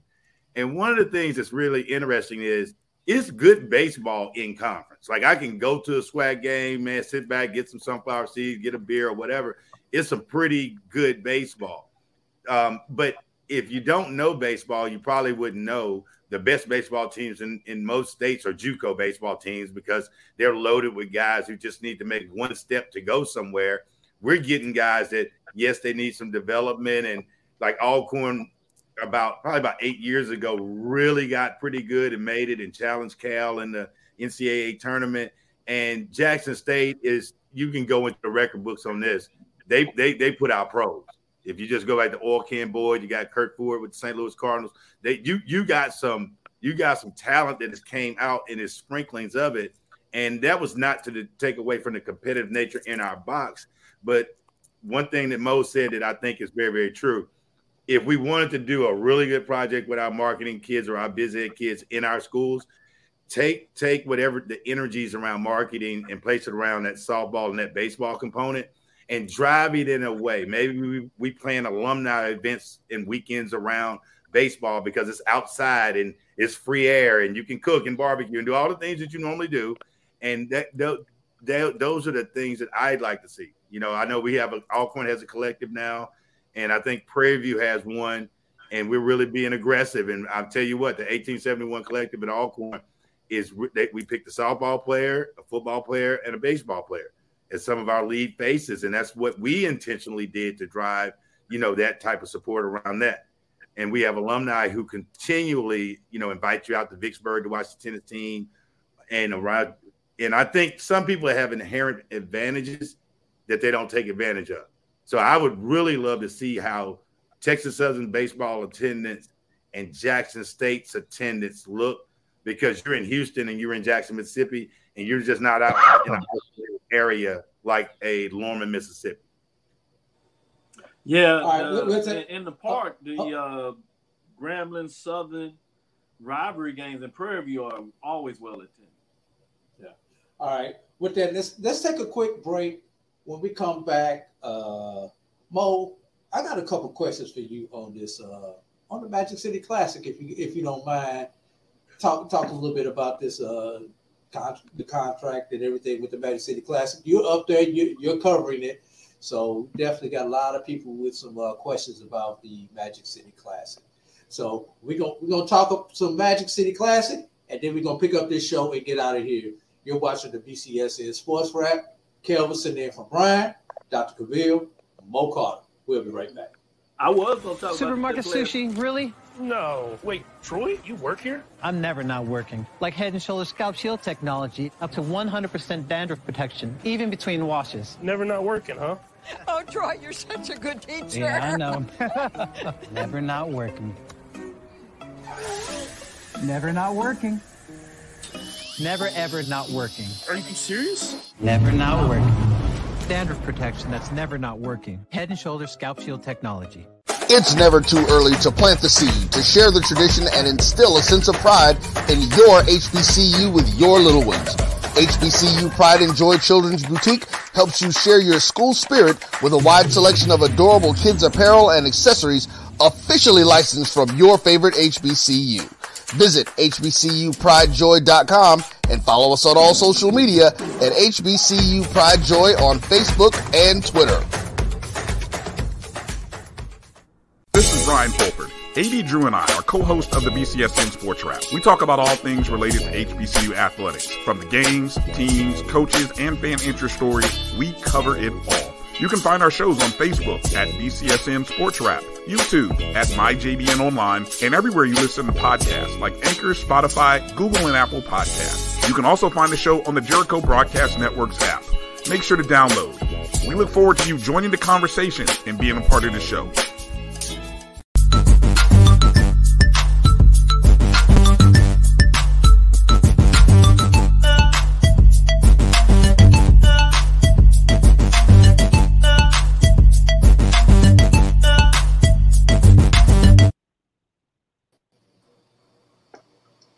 Back here on the BCSN SportsWrap, AD, Florida A&M University.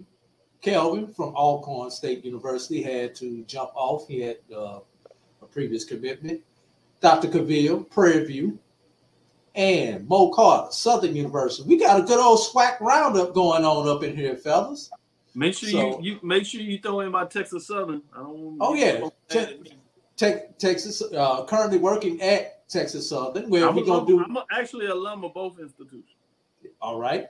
Well, I'm not gonna throw my SIAC up in here with Tuskegee and Mo Carter, who's a graduate of Southern University, used to work in Montgomery, Alabama, where he covered Alabama State University. Currently works in Huntsville, Alabama, where he covers Alabama A&M University. Well, I think we hit like 8 of the SWAC institutions right there. Oh, and let me throw this out. Kelvin from Jackson, Mississippi, where Jackson State is at. So we pretty much got the SWAC covered between the 4 of us. Talking about baseball and softball, that's pretty good batting average. That's pretty good batting average right there. You know, all you need is 300 to be in the Hall of Fame. We beyond the Hall of Fame with those numbers right there. But getting back to what I wanted to get into before we pick up this show and get out of here. Recently, we had some, I don't even know how to describe it. We had some negotiating, some posturing with the contracts with the Magic City Classic. Mo, you're there. You're in Huntsville. Obviously, you know the Alabama A&M perspective probably better than any of us, but you know the perspective from both sides since you're there in the state of Alabama. If you would, just kind of take us through what we've gone through since the end of football season with the Magic City Classic and what the outcome is, and you know, in your opinion, some of the good and bad with the outcome that we've had with the contract negotiations with the Magic City Classic.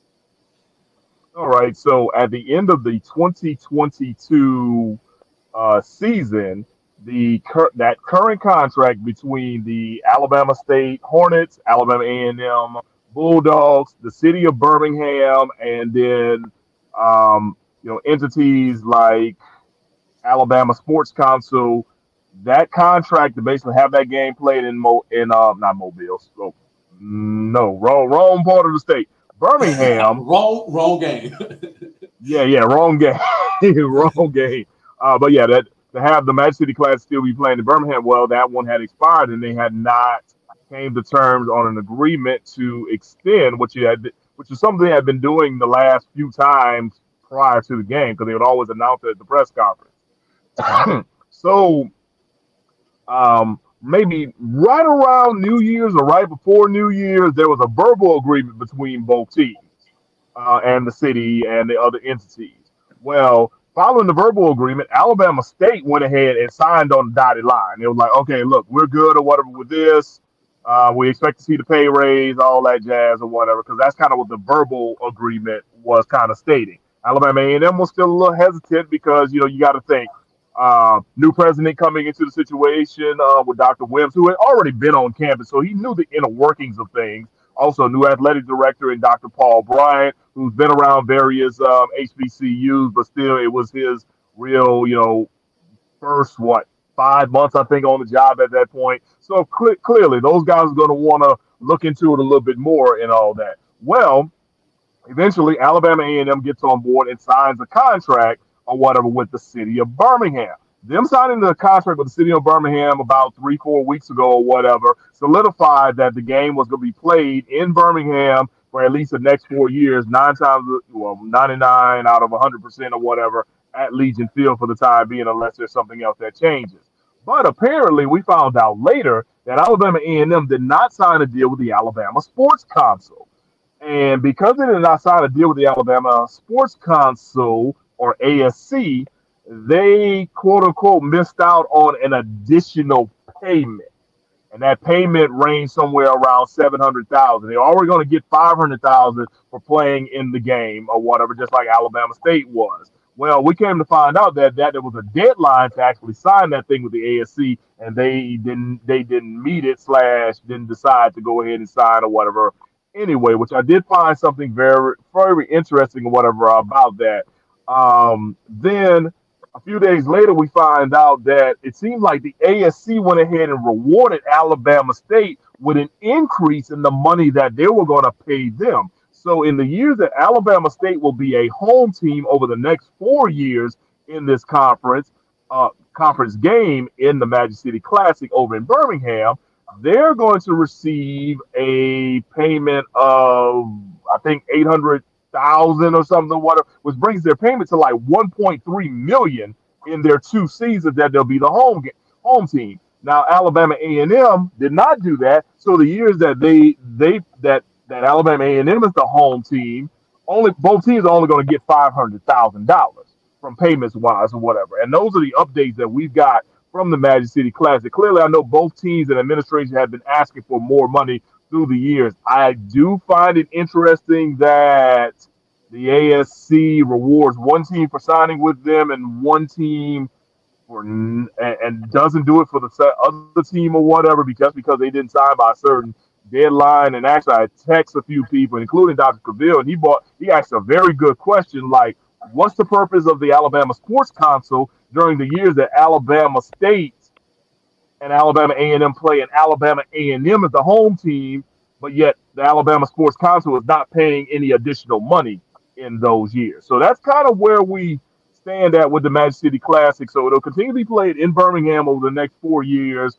As of now, at Legion Field, there's still talks about trying to see if they can negotiate it to protect the stadium, but there's some other things that you can just go all the way down the line, and we ain't got enough time to talk about all that or whatever. But the main thing right now is that, the game will be played Legion Field next 4 years in Birmingham.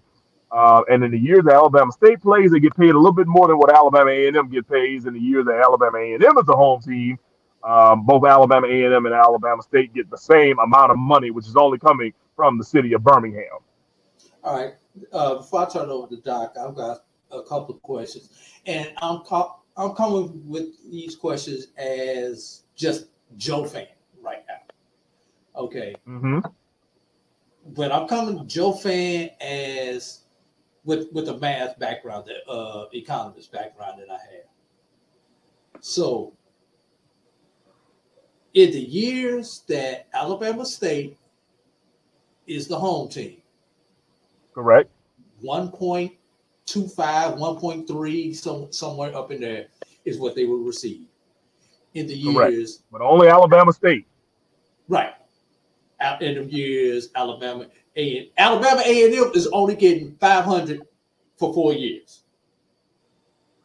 Alabama correct. State is getting 1.3 in 2 and 500 each in 2. Am I understanding that correctly? Yes, you are. Yeah, so there'll be 2 years where both teams just make 500,000, and then there'll be 2 years where Alabama State makes 1.2, 1.3, and Alabama A&M only gets 500,000. And I know you're not the person to answer these questions, but these are the 2 questions that I have just related to those numbers. Number one, the money in those other 2 years, why is Alabama A&M not able to get some of the money? Because that money was going out anyway. If the contract would have been signed like it was supposed to be. And number 2, like you said, they're rewarding Alabama State for signing the contract. So they're taking the money that they're saving by not paying Alabama State, giving a little bit of it. I mean, by not paying Alabama A&M, they give it a little bit of it to Alabama State, but they still pocket it in the rest, or not expending the rest of it. So my question number 2 is, and this is not a football related question, but where is the rest of that money going? Because obviously in order to pay $800,000 to each team, they got to be making that money from somewhere. So where is the rest of that money going? Or are they saying that by Alabama A&M not signing this contract, that is that much of a detriment to them where they can't afford this anymore, which I find hard to believe. Anyway, those are the 2 questions that I have just off the top of my head. That's the stat nerd in me coming out with those questions. No, man, those are some great questions. And clearly, we just, like, from a media standpoint, we do not know fully enough coming from the information that was just provided to us. Sure, I've had some he say, she say type conversations with some folks that may or may not be connected to some things, but clearly that's still not the full interpretation and full truths of everything that's going on just in general. So that's why, I don't want to, throw out any additional thing. I just have to just go ahead and give it to you what you got going on by the facts. But I really do wonder, what happens to that quote unquote money that they had said they were setting aside or whatever for the team that's not making the additional amounts I do wonder that. Also, too, it's the Magic City Classic. It's Alabama A&M versus Alabama State. So why in those years would someone basically be treated as the high and almighty, and the other one's kind of like the redheaded stepchild in that sense? I really do kind of question that in a scenario. The SWAC guy and me clearly we don't see a situation where like Southern and Grambling, get divvied up and one gets way more than the other. Like, no, you do not, you do not see that in that scenario. I mean, also, Drew, you got the FAMU roots or whatever in you. I'm pretty sure FAMU and Bethune-Cookman, no matter what happens with the Florida Classic, they see just about even bills when it comes to financials. Down there, I would expect. Dr. Cavill could probably go in and talk and being a part of both Texas Southern and Prairie View with their Labor Day Classic for all those years. I'm almost certain that you kind of see even between those. So I don't understand. Me personally, I don't understand why we're not seeing even in two particular years just because someone didn't sign a document with a event crew that's putting marketing things really out. Well, I hope this doesn't turn into a Florida Classic back in the 80s when they essentially stopped playing the Florida Classic because of stuff like this with the contract, or turn into a Southern Heritage incident where everybody can't get along and ultimately somebody just reneges on the contract or pulls out of the contract and figures it's cheaper to get out of the contract than to continue to be in a contract that is not beneficial to them. Go ahead, Dr. Cavill. I know you're itching to get at this. Yeah, I'm going to try to keep some basic questions because I know Mo is not negotiating the contract, so it's fair to ask him that type of question. But to your point, AD, and what you were saying is that this is unique and different than we see with the State Farm Classic between Southern and Grambling State, obviously the Blue Shield, Blue Cross Classic or Florida Classic between FAMU and Bethune-Cookman. And I think there was a question that asked all these folks working together, and I think it's pretty easy to say, yeah, they may be working together in some capacity, but the two institutions, in terms of the president's not working together, and the president of Alabama State made that really clear when he said he needs to do what's best for Alabama State. So that's a clear red herring to say that he's doing what he thinks is best for his institution, not in terms of mutually exclusive for both.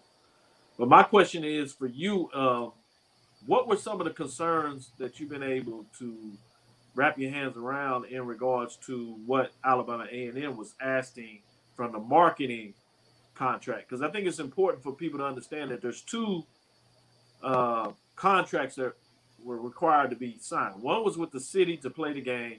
Both schools have signed off on that contract. There was a separate contract that is in terms of the marketing component of this. And that's with ASC, the Alabama Sports Consortium, or whatever the C stands for, that is responsible for marketing games. So people need to understand that there's two things going on here. So that Alabama and Alabama State have signed on to play the game. And as AD alluded to, it's important for us to understand that this is now a conference game. So the game will be played in terms of the conference. Somewhere. Yeah, just the negotiating part is where it's going to be played. Which is a whole different thing. So you don't have to worry about, in this case, unlike the Southern Heritage Classic where the game literally can be counseled to some degree, it's going to be played. So that's a little different from that perspective. So, Mo, my question to you again, with all that on the floor, is what are you understanding that Alabama A&M is having some concerns with in terms of the negotiation they were having with the marketing group, ASC? All right, so this is what was provided to us, and this is like plain terms writing. According to the correspondence from the university to the city and the ASC, The universities requested revisions in both agreements that one event official says they may have dire consequences for this year's Classic, the fall contest, a home contest between Alabama State and Alabama A&M scheduled for the date. The agreements extends to align and lock the game with Legion Field. So there are still some concerns about the future of Legion Field. That is continues to be talks. I know that's not the biggest thing, but it's continuing to be talks, especially since the Magic City Classic is now really the primary tenant of Legion Field. And I mean, look, let's just be honest. Oh, excuse me, y'all. The old gray lady, it has a whole lot of history. It really, really does. You know, black college football, PWI, like there's a whole lot of history with it. But she has been showing her age for a very, very long time. And clearly, you know, some folks are really, really wondering about just the facility upkeep. I know there was some talks about trying to see if they can get it named a national landmark where you get federal dollars and then that money can be pumped in every year into it or whatever. I know they got an upgrade maybe 2 years ago, but somebody told me best. It was like, look, that upgrade was basically just to keep it in a standard running position. It's almost like putting a Band-Aid on it or whatever. And, you know, all right, hey, here's all the money. Let's just keep it up the code and then it's good to go, if you know what I mean. So I'm pretty sure that has something to do with it. And then I think also something as well, you do have a new stadium in Protective. You don't have the seating capacity, but there are still ways to rally around it. The seats got, like, I've heard that. So I have to figure that that's going to continue to be a play into it. But, you know, clearly these conversations are definitely just happening more so between Dr. Bryant, Dr. Wims, and the ASC as far as, look, we just don't see eye to eye on certain things, and maybe they're also saying, look, this is a new regime, a new day. We understand our value, we understand our worth, and you know, we want a tweak here. Maybe you can give us a tweak there. That's all. That's all we're asking. You know, I think probably the next month or so, we'll probably get full information on what those true tweaks are. But I mean, I'll go and say it's probably clear as day that the location of it being at Legion Field has probably something to do with it for sure. The old great lady has arthritis. As if for those who've never been to Legion Field in a while, she may have she may have osteoporosis. Yeah, osteoporosis. So yeah, arthritis. No. Yeah, go ahead, Dr. Bill. I'm sorry. Thank you. That's that was actually a point that you made in regards to the great lady, pun intended.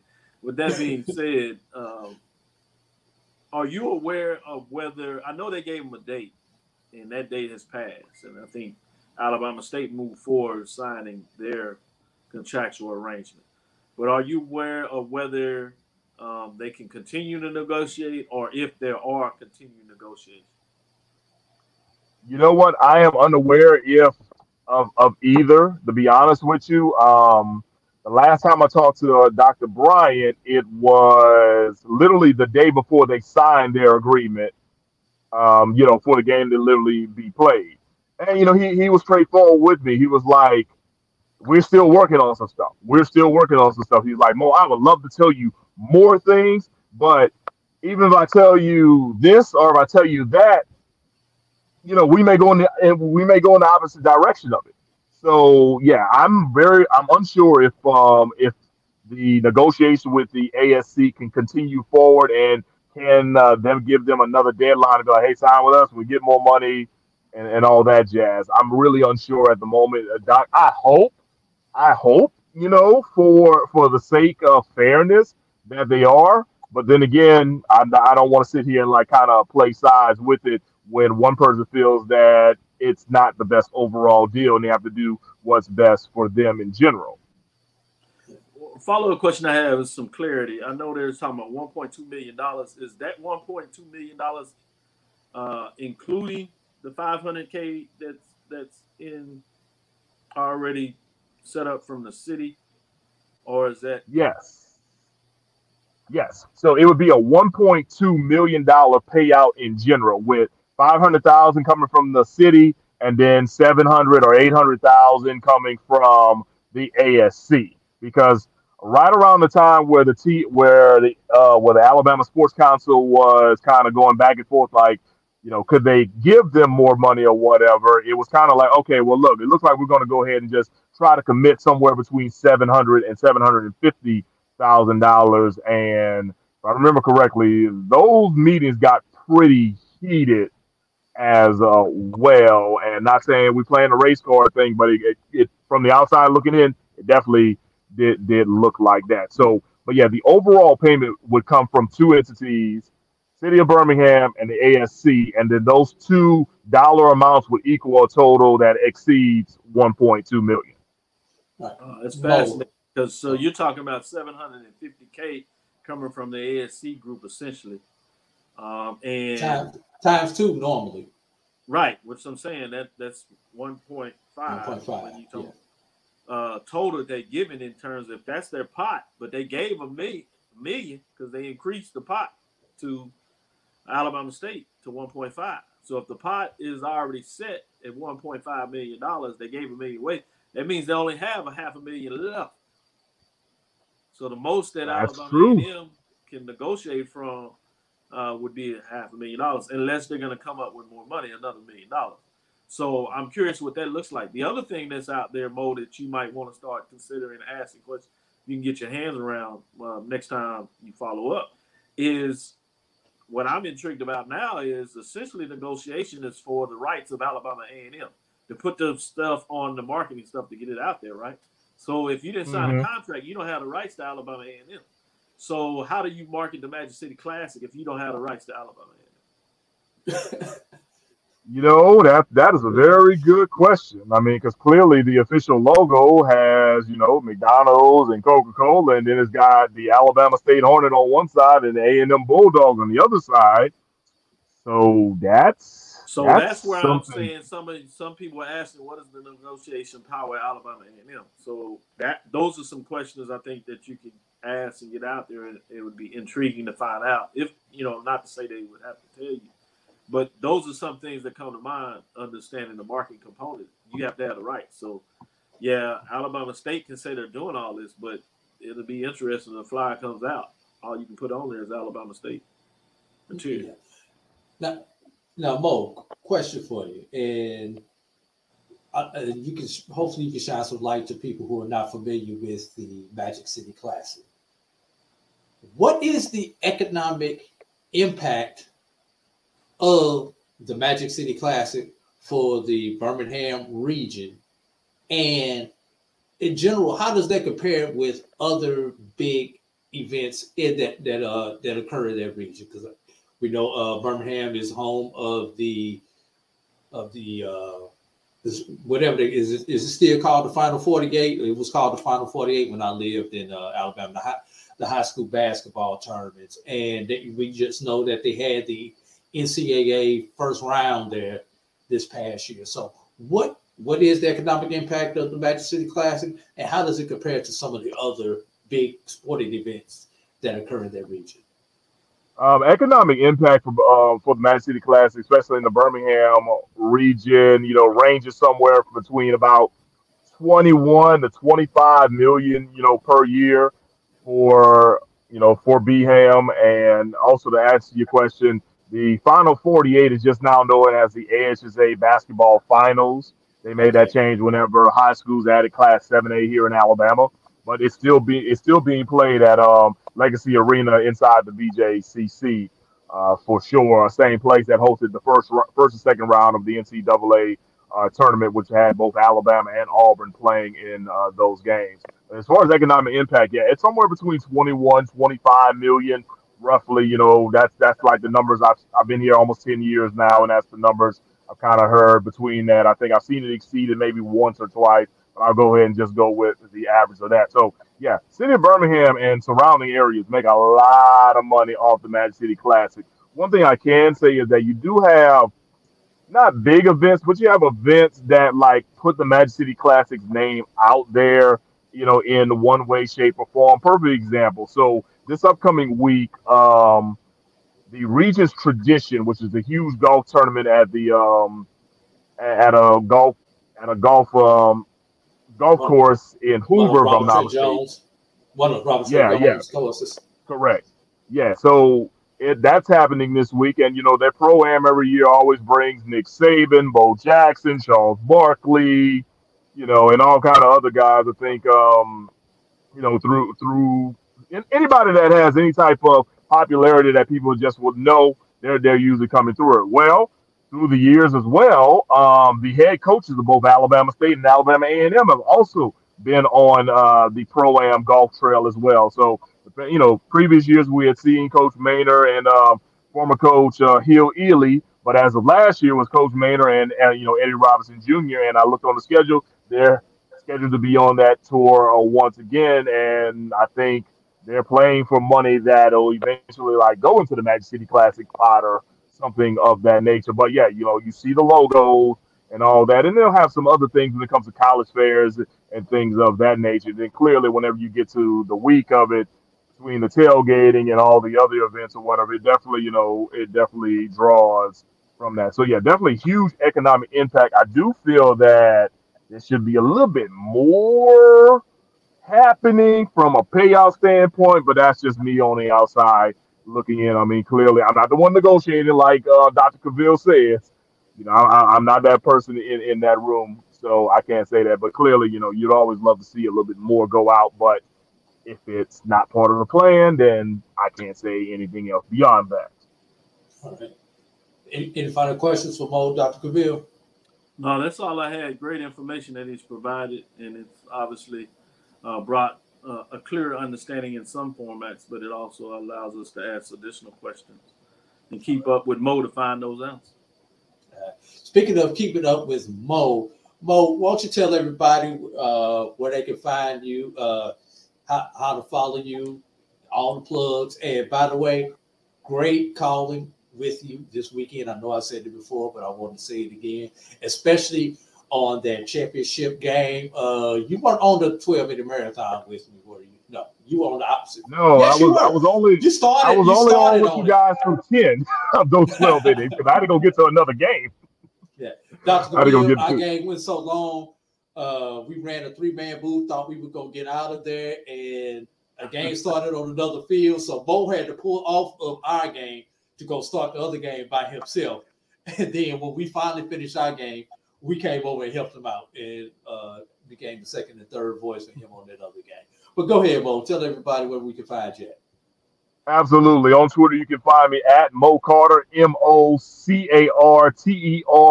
Fox 54. It's the same thing also on my professional Facebook page. Go ahead and check me out. I'm here in the Huntsville, Alabama area. I'm a sports director at Fox 54 WZDX. So, clearly, hey, Edwin Moore says, I'm dressed for work. Did I just come off air? No, I didn't just come off air. Actually, we had a late church event today. So I literally went to church, went to lunch with my wife, and then went back to church. And now I'm actually in the parking lot of the station because I just didn't feel like popping up the laptop and letting people hear this great conversation I'm having or whatever. So as soon as I get off here, I'll be heading on to get ready for my 9 p.m. show and then my 10 p.m.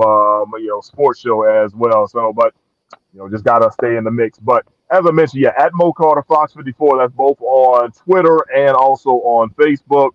I'm here in Huntsville. Clearly, I cover the SWAC with Alabama A&M, and I have other teams I cover as well, including University of North Alabama, Alabama Huntsville, and being in the Southeastern Conference footprint, that means we got to go ahead and cover Alabama and Auburn. But at the same time,